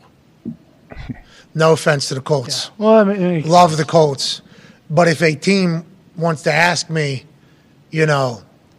week 16, week 17, Sure. to come join them on a little bit of a run there, I would like to not have to go, hey, will you guys release my rights so I can do that? Let's just get that out in the, you know what I mean? Yeah. Let's just get that. There we go. I still have it sweet there. I'm invested in the team more than a lot of other people. Yeah, heavily. Still pulling for the Colts, but I just think that one little, you know what I mean? Yeah. That seems like a thing that we shouldn't have to do, a step we shouldn't have to take. Sean doesn't have to do that? That is not the same thing? I don't know. Did he have any years left on his deal? Oh, yeah. They own the rights When he retired? through the 2024 season. Okay. So even if he retires, it doesn't suspend? So because he was retired and not fired, if he was fired, they wouldn't obviously retain his rights. But because he was retired, they have it through 2024 season. But that isn't a suspended rights thing whenever he comes back into active coaching, which I think is what happens with players. I think it's suspended until The contract. Like when I go back, the contract I think is back in. I think. Okay. So he can't coach, though, for this season and next season, you're saying? Well, no, you just have to go through the Saints. Saints have to let him go, just like what the Colts would have to do. I think the Saints would have to sign away his rights. Which they would. If he goes, You don't think they would? If he goes to an AFC team, maybe. Yeah, let him go to the AFC. Don't let him go in the division or anything. Yeah, you think the Chargers would get rid of Staley, though, after 2 years? No. I'm just talking about. in general. I'm talking about Sean Payton's going to have a plethora of options. Yeah. If Sean Payton was to want to get back into coaching, I think there'd be a lot of places that would want Sean Payton. Now with Staley, interesting that team. Last 2 years, What are they? What the hell is going on out there? I don't understand. I really don't. A lot of us were fooled. A lot of Eckler is still doing it, but man, what's happening? A lot of us were fooled, AJ, going into the season. I'm still fooled. I'm continuing to be fooled by the Chargers. I'm buying. I still think Chargers are good in my head. Yeah. Chargers are a good football team. Chargers could be a good football team. I met Mr. Herbert. He's one of the nicest humans of all time at Oregon. Oh. I asked him, I said, why is Was he the guest picker? Or No, he was not. Sabrina Ionescu was, who Yeah. she was awesome on there. She actually snagged a drone at the end of the show when the show went off the air. They were flying drones in to try to get a shot, and it buzzed me and Sabrina's head, I think, while we're doing the picks. This thing buzzed. And it might have been on Kirk. The camera was on a solo shot on Kirk. So this drone was coming in, buzzed me and Sabrina, like felt the thing. I was like, oh my God, I just got hit by a drone or whatever. So then they're flying it around after the show ends. Sabrina grabs that thing, fucking smashes it. I was one of the most. I had my head turned this way. I was getting like my papers this way. She was saying thank you to Reese right behind me. So I didn't see the grab. I saw the tail end of the smash, and I turned, and she goes, "Whose drone was that?" And I go, I think it was ESPN's, but that was awesome. Like, because it buzzed our head or whatever. She was fantastic. I thought she was really good, knew her shit, and Oregon won. So Yeah. consider was that. Was Bear in the corner with a little controller, like sobbing after that? I don't know if Bear was it his controlling the drone. He should have been, though. Whoever was controlling it, I'm sure they're very talented people. Not if they're buzzing your head. Buzzing while my you're on head set. live on air is a very aggressive move, I think. That'd And be awesome if you got blasted right in the side of the head while you're on camera. I mean, it had to have, I don't know how powerful those little fans are. It was a little fanner. So I think, like, it does have pretty good Wear some juice. safety goggles next time. But for me to feel it, I mean, it had to be pretty fucking close. Yeah, it's a little much. It was multiple times, too. It was like, what the fuck? So I too, was a bit like, what the hell is going on here? It's very close because I've had a drone over me, like probably like 4 feet, can't feel a thing. 3 feet, can't feel a thing. That thing must have been 1 or 2 feet away. Yeah, it was wild. And I'm sure it was great content. I'm all in on the drone content. I love drones. I love content. We almost got our drone shot down in Louisiana for flying it. Put that drone down. Oh, I'll shoot it. Oh, that's Tulane. That was awesome. That's Tulane. I like the drone shows where you have like hundreds of drones and they'd make a light show or whatever. Well, how about the drone racing? Have you ever seen that? It's fucking bananas. So fast. Those things are so fast. Great controllers, and I love drone content. But buzzing my head while we're live on TV is an interesting play. I hope the content was worth it. Sabrina broke it. She was the guest picker, not Mr. Herbert, who had an incredible handshake. Obviously, a very nice guy. He introduced himself. I was like, "Oh God, Justin's dad. You did a great job," is what I said. Yeah. And he said, he gave a whole like very humble. We were blessed. We got very lucky. He's a great kid. We didn't have to do much. All the thing. And I was like, okay, so this guy seems to be a good guy. He knew who we were. He thanked us for being nice to him on the show and everything like that. I'm like, cool. And I asked him, I said, how did Justin get so good at kicking? How did he get so good at kicking? And he went on this diatribe about how, whenever they were kids and we taught him football, like kicking is involved in football. So whenever we moved into our first house, we had no furniture in the house, and the kids wanted to play football. We taped uprights on the wall, and after every touchdown, you kicked a field goal. You kicked an extra point. That's what football is. And then whenever they had a yard, they moved to another house that had a yard. They had uprights put in the yard for whenever they would play. Him and his brothers would play pickup football. He said, so you got to punt, you got to kick. That is what football is. He's like a football diehard, and he was like, just basically since Justin was a kid, we've been telling him like, kicking, so he never played soccer. It wasn't that. He's literally been kicking football since he's a fucking toddler in the house and then in the front yard just because that's what football is. So it's like, when he told me that, I'm like, I fucking love you, man. Like, that is an amazing story, but it also tells me, like, Herbert is going to be a great football player. Mm-hmm. Herbert was literally put on this earth to be a football player. Herbert's been playing football with his family in his house since he was a toddler, full football. Why aren't they able to win? Why aren't they able to be a dominant team? It all goes back to what Coach Staley's cooking, and it's not fair, but it's a real question. Everybody's been disappointed and let down by this Chargers team multiple years in a row. You go back to Anthony Lynn 3 years ago, he told the team, well, we're out of it. They weren't out of it. Then Staley comes in, they don't make the playoffs. Then it happens again, they're not failing. It's like, what is the fucking deal over there? I don't understand. And will Herbert ever fully blossom into the guy we all think he can be? I just don't know, and that's a rightful question out of old Cuzzy asking it. Well, and it sounds like Herbert's dad might fucking hate Staley's guts because he doesn't respect the kicking game. He does not want to kick field goals. He does not love punting the football. So it seems like they almost have two differing philosophies. You can understand. Philosophical differences. Yeah, exactly. So, maybe fucking hire Herbert's dad to be the head coach. That would be awesome. Herbert could be an NFL kicker if he focused on it. He's that good, you think? Really? They had him blasting a 45-yarder in training camp or whatever, and it was just That's awesome. bomb. Good for him. Yeah, unbelievable. It's literally since he's a little kid. That was a great story to hear. And who knows if he was just trolling me or not because he knows I'm a kicker and punter, and he didn't know if I was going to tell the story. But when he was telling it to me, I'm like, this guy fucking loves ball. Yeah. I like him a lot more if he was trolling you the whole time and he stuck with it and never let you know. Me too. I'm with both of them. If it was true, love it. If it was a lie, love it even more. But it feels like he loves ball and been in it. I hope we get a chance to see him succeed. Yeah, Chargers just feel like they're unlucky every year. Like J.C. Jackson looks like he's going to be out for the season. Mike Williams had a terrible ankle Keenan injury. Allen It hasn't looks like played. he's going to be out. Yeah, Bosa's out. Keenan Allen finally comes back. Now he's not going to be with Mike Williams. Bosa, Rashawn, their left Slater. tackle's out for the season. Like Corey Lindsley's been out with a knee injury. Like it just feels like they're unlucky every year. And maybe Herbert is just Phillip Rivers 2.0, and Whoa. he's going to be unbelievable, and he's going to be a Hall of Famer. But there's a chance he never wins anything because Mahomes and Josh Allen and Joe Burrow and Lamar Jackson are in that conference. Sam Ehlinger. Oh, yeah, speaking of, who says Sean Payton isn't the head coach of Indianapolis next year? Whoa. Or the year after that. Come on. Yeah. Wow. Why not? I don't want anybody to get fired, but Me neither. Come on. every new beginning comes from some other beginning's end. True. Yeah, and we're owed 2 Super Bowls in the next 6 years. Yeah, we are. It's more than enough time. I sure fucking hope so. Quentin Nelson, dude, he's going to get back on track. Why don't they put him at quarterback? Good. I don't know. There's a lot of people on the internet saying that he's not playing good either. People saying Ryan Kelly's not playing good, Quentin's not playing good. I don't know if that's the entire offensive line as a whole or him specifically because I don't know how you know whose fault it is. I don't know. Maybe AQ can touch on that. We should. AQ should. We should have him study the Colts a little bit and see what their line's doing. Well, I did see him. He sent me a video of the Colts O-line and a tackle on Ryan privately. He said something. And he just goes, yikes. Yeah, the whole team's hot garbage. I mean, They're bad, dude. they really are. AQ was pumping up the crowd though at Penn State. Yeah. Yeah, he cut a little promo. Pretty good. Pretty good. Yeah. The What do you promo mean? he cut. I'm not surprised. We are. Started a little very matter of fact at the very beginning of that. He did an interview on the sideline, too, with a kid who was very nervous to talk to him. Yep.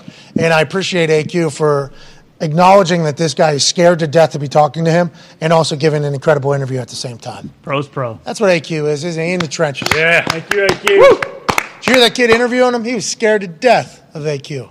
It's a tough gig for that guy. Good experience for that kid. In front of 100-some thousand. I mean, Barbed wire look at tattoos. AQ though. He just said, even though he's a very nice guy, and AQ's probably an intimidating creature to some kids. I would imagine he's a big old dude. Yeah, he's a very nice guy. Of course, he's in here saying, "What are we ribs? Yeah. Chips and ribs." Yeah, he's a very nice guy. You're right. Yeah, very nice guy. But that drone shot of the whiteout, Yeah, that is an So unbelievable sweet. atmosphere. Pretty cool. what is it? Yeah, Sam. Is that the song? I don't know what it is. No, it's Sounds stable. Zombie Nation. Yeah, zombie.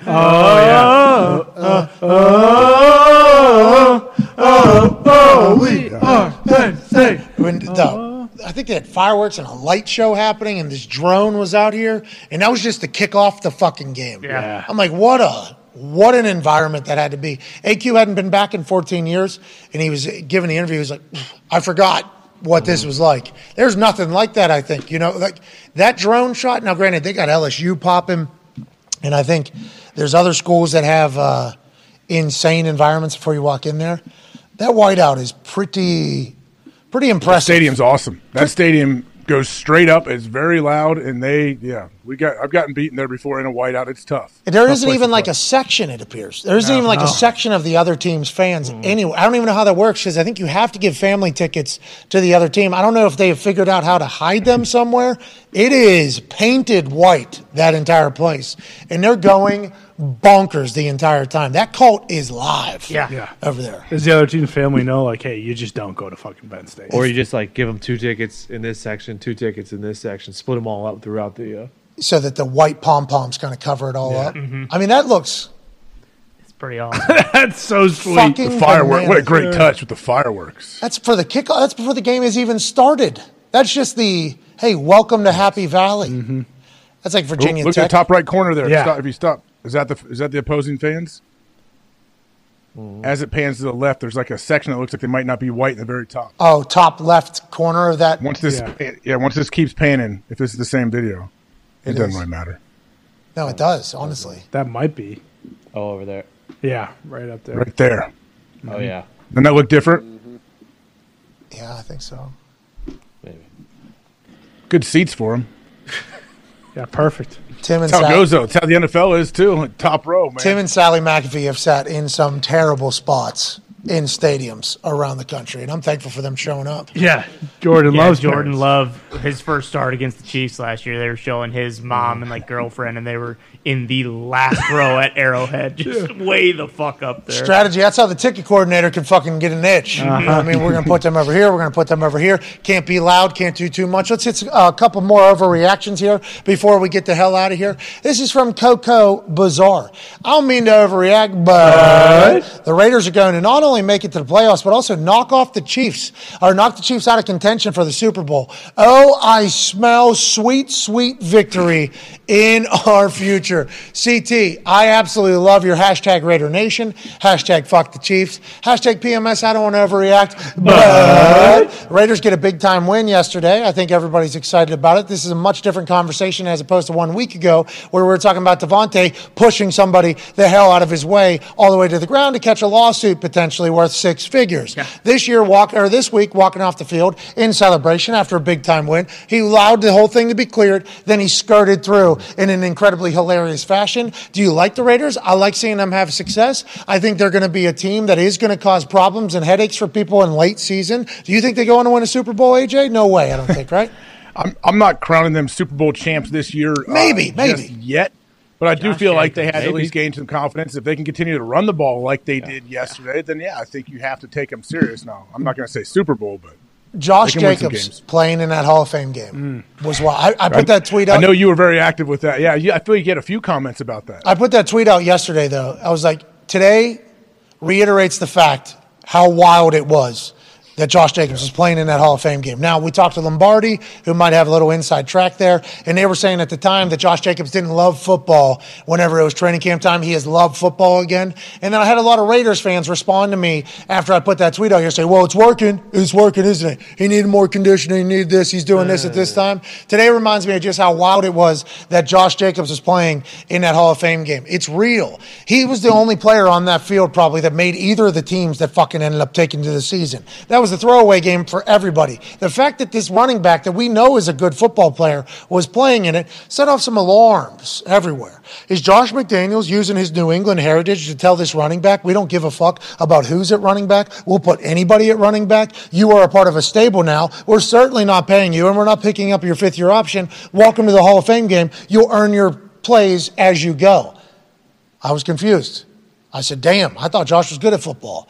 Now, he's back in good graces, it appears, with the Raiders. And the reason why he's probably back in good graces is because when they run him and he's doing well, they're fucking winning. Maybe Josh McDaniels will come full circle. Maybe he will sign Josh Jacobs for the long haul because he realizes he's one of their biggest weapons. He had, 3 touchdowns yesterday? Yeah. 3 touchdowns yesterday. You got Devontae and Derek Carr still making magic. Josh Jacobs doing his thing. A defense that has a lot of big names and made some big-time plays yesterday against Dougie Davis-Mills. And that Houston Texans team is worse than they were last year. Don't know how that happens. But this team was electrifying, is electrifying, and maybe they figure some things out to go on a little bit of a run at the end of the season. Yeah, I mean, Coach Dave, by the way. Maybe we give Coach Dave some credit for the Houston Texans last year. What about Jack Easterby? That too. Mm-hmm. Coach Dave. Coach Dave. Yeah. What's he doing? I forgot about Coach He Dave. had to have retired. Yeah. Coach Dave. Yeah, he had the boys buzzing, okay? did. Thought about it yesterday. But yeah, if they run the ball like that, it's not like the Chiefs blew them out last time they played. I mean, it was a close game. It came down to the 4th down play where they ran into each other. And they got Chiefs at home. I think. Yeah. Correct. And if you can run the ball like this and keep it away from those type of offenses, because I mean they could get off after the passer. They have guys that got the fucking Commodore and the Condor. Commodore's team in Washington. Yes. Well, Crosby's a Condor. Nice Crosby. yeah, it's just Yeah, sorry. I thought Chandler you Jones said having Commodore. sacks? and No. And I thought you were talking about Sidney Crosby. I was so confused. Forgot about hockey season. Yeah, well, hockey season is happening. Shout out, That's Hockey Talk on Wednesday nights. But I like the Raiders. Yeah. The Raiders could be great. Yeah. They paid money to be great. They tried to be great. Yeah. They invested to be great. Will they be?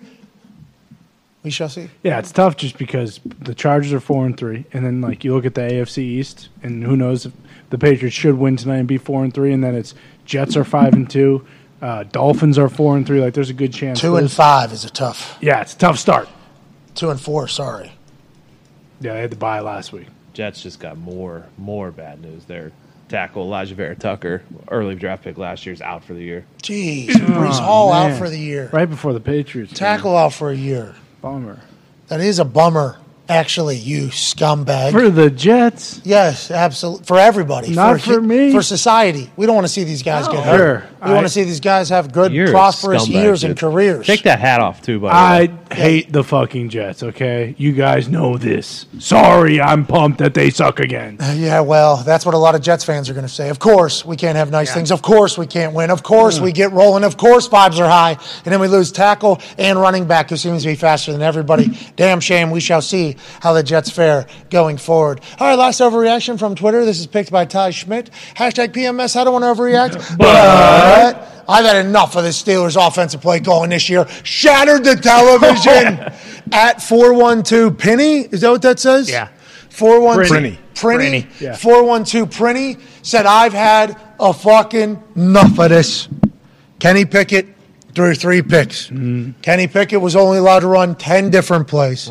Najee Harris, for the first time, doesn't have a plate in his shoe. He doesn't look bad. But God damn it, we got to get a little bit better on the offensive side of the ball. It's boring. It's miserable. Get over here, TV. Bang, bang, bang, bang, bang.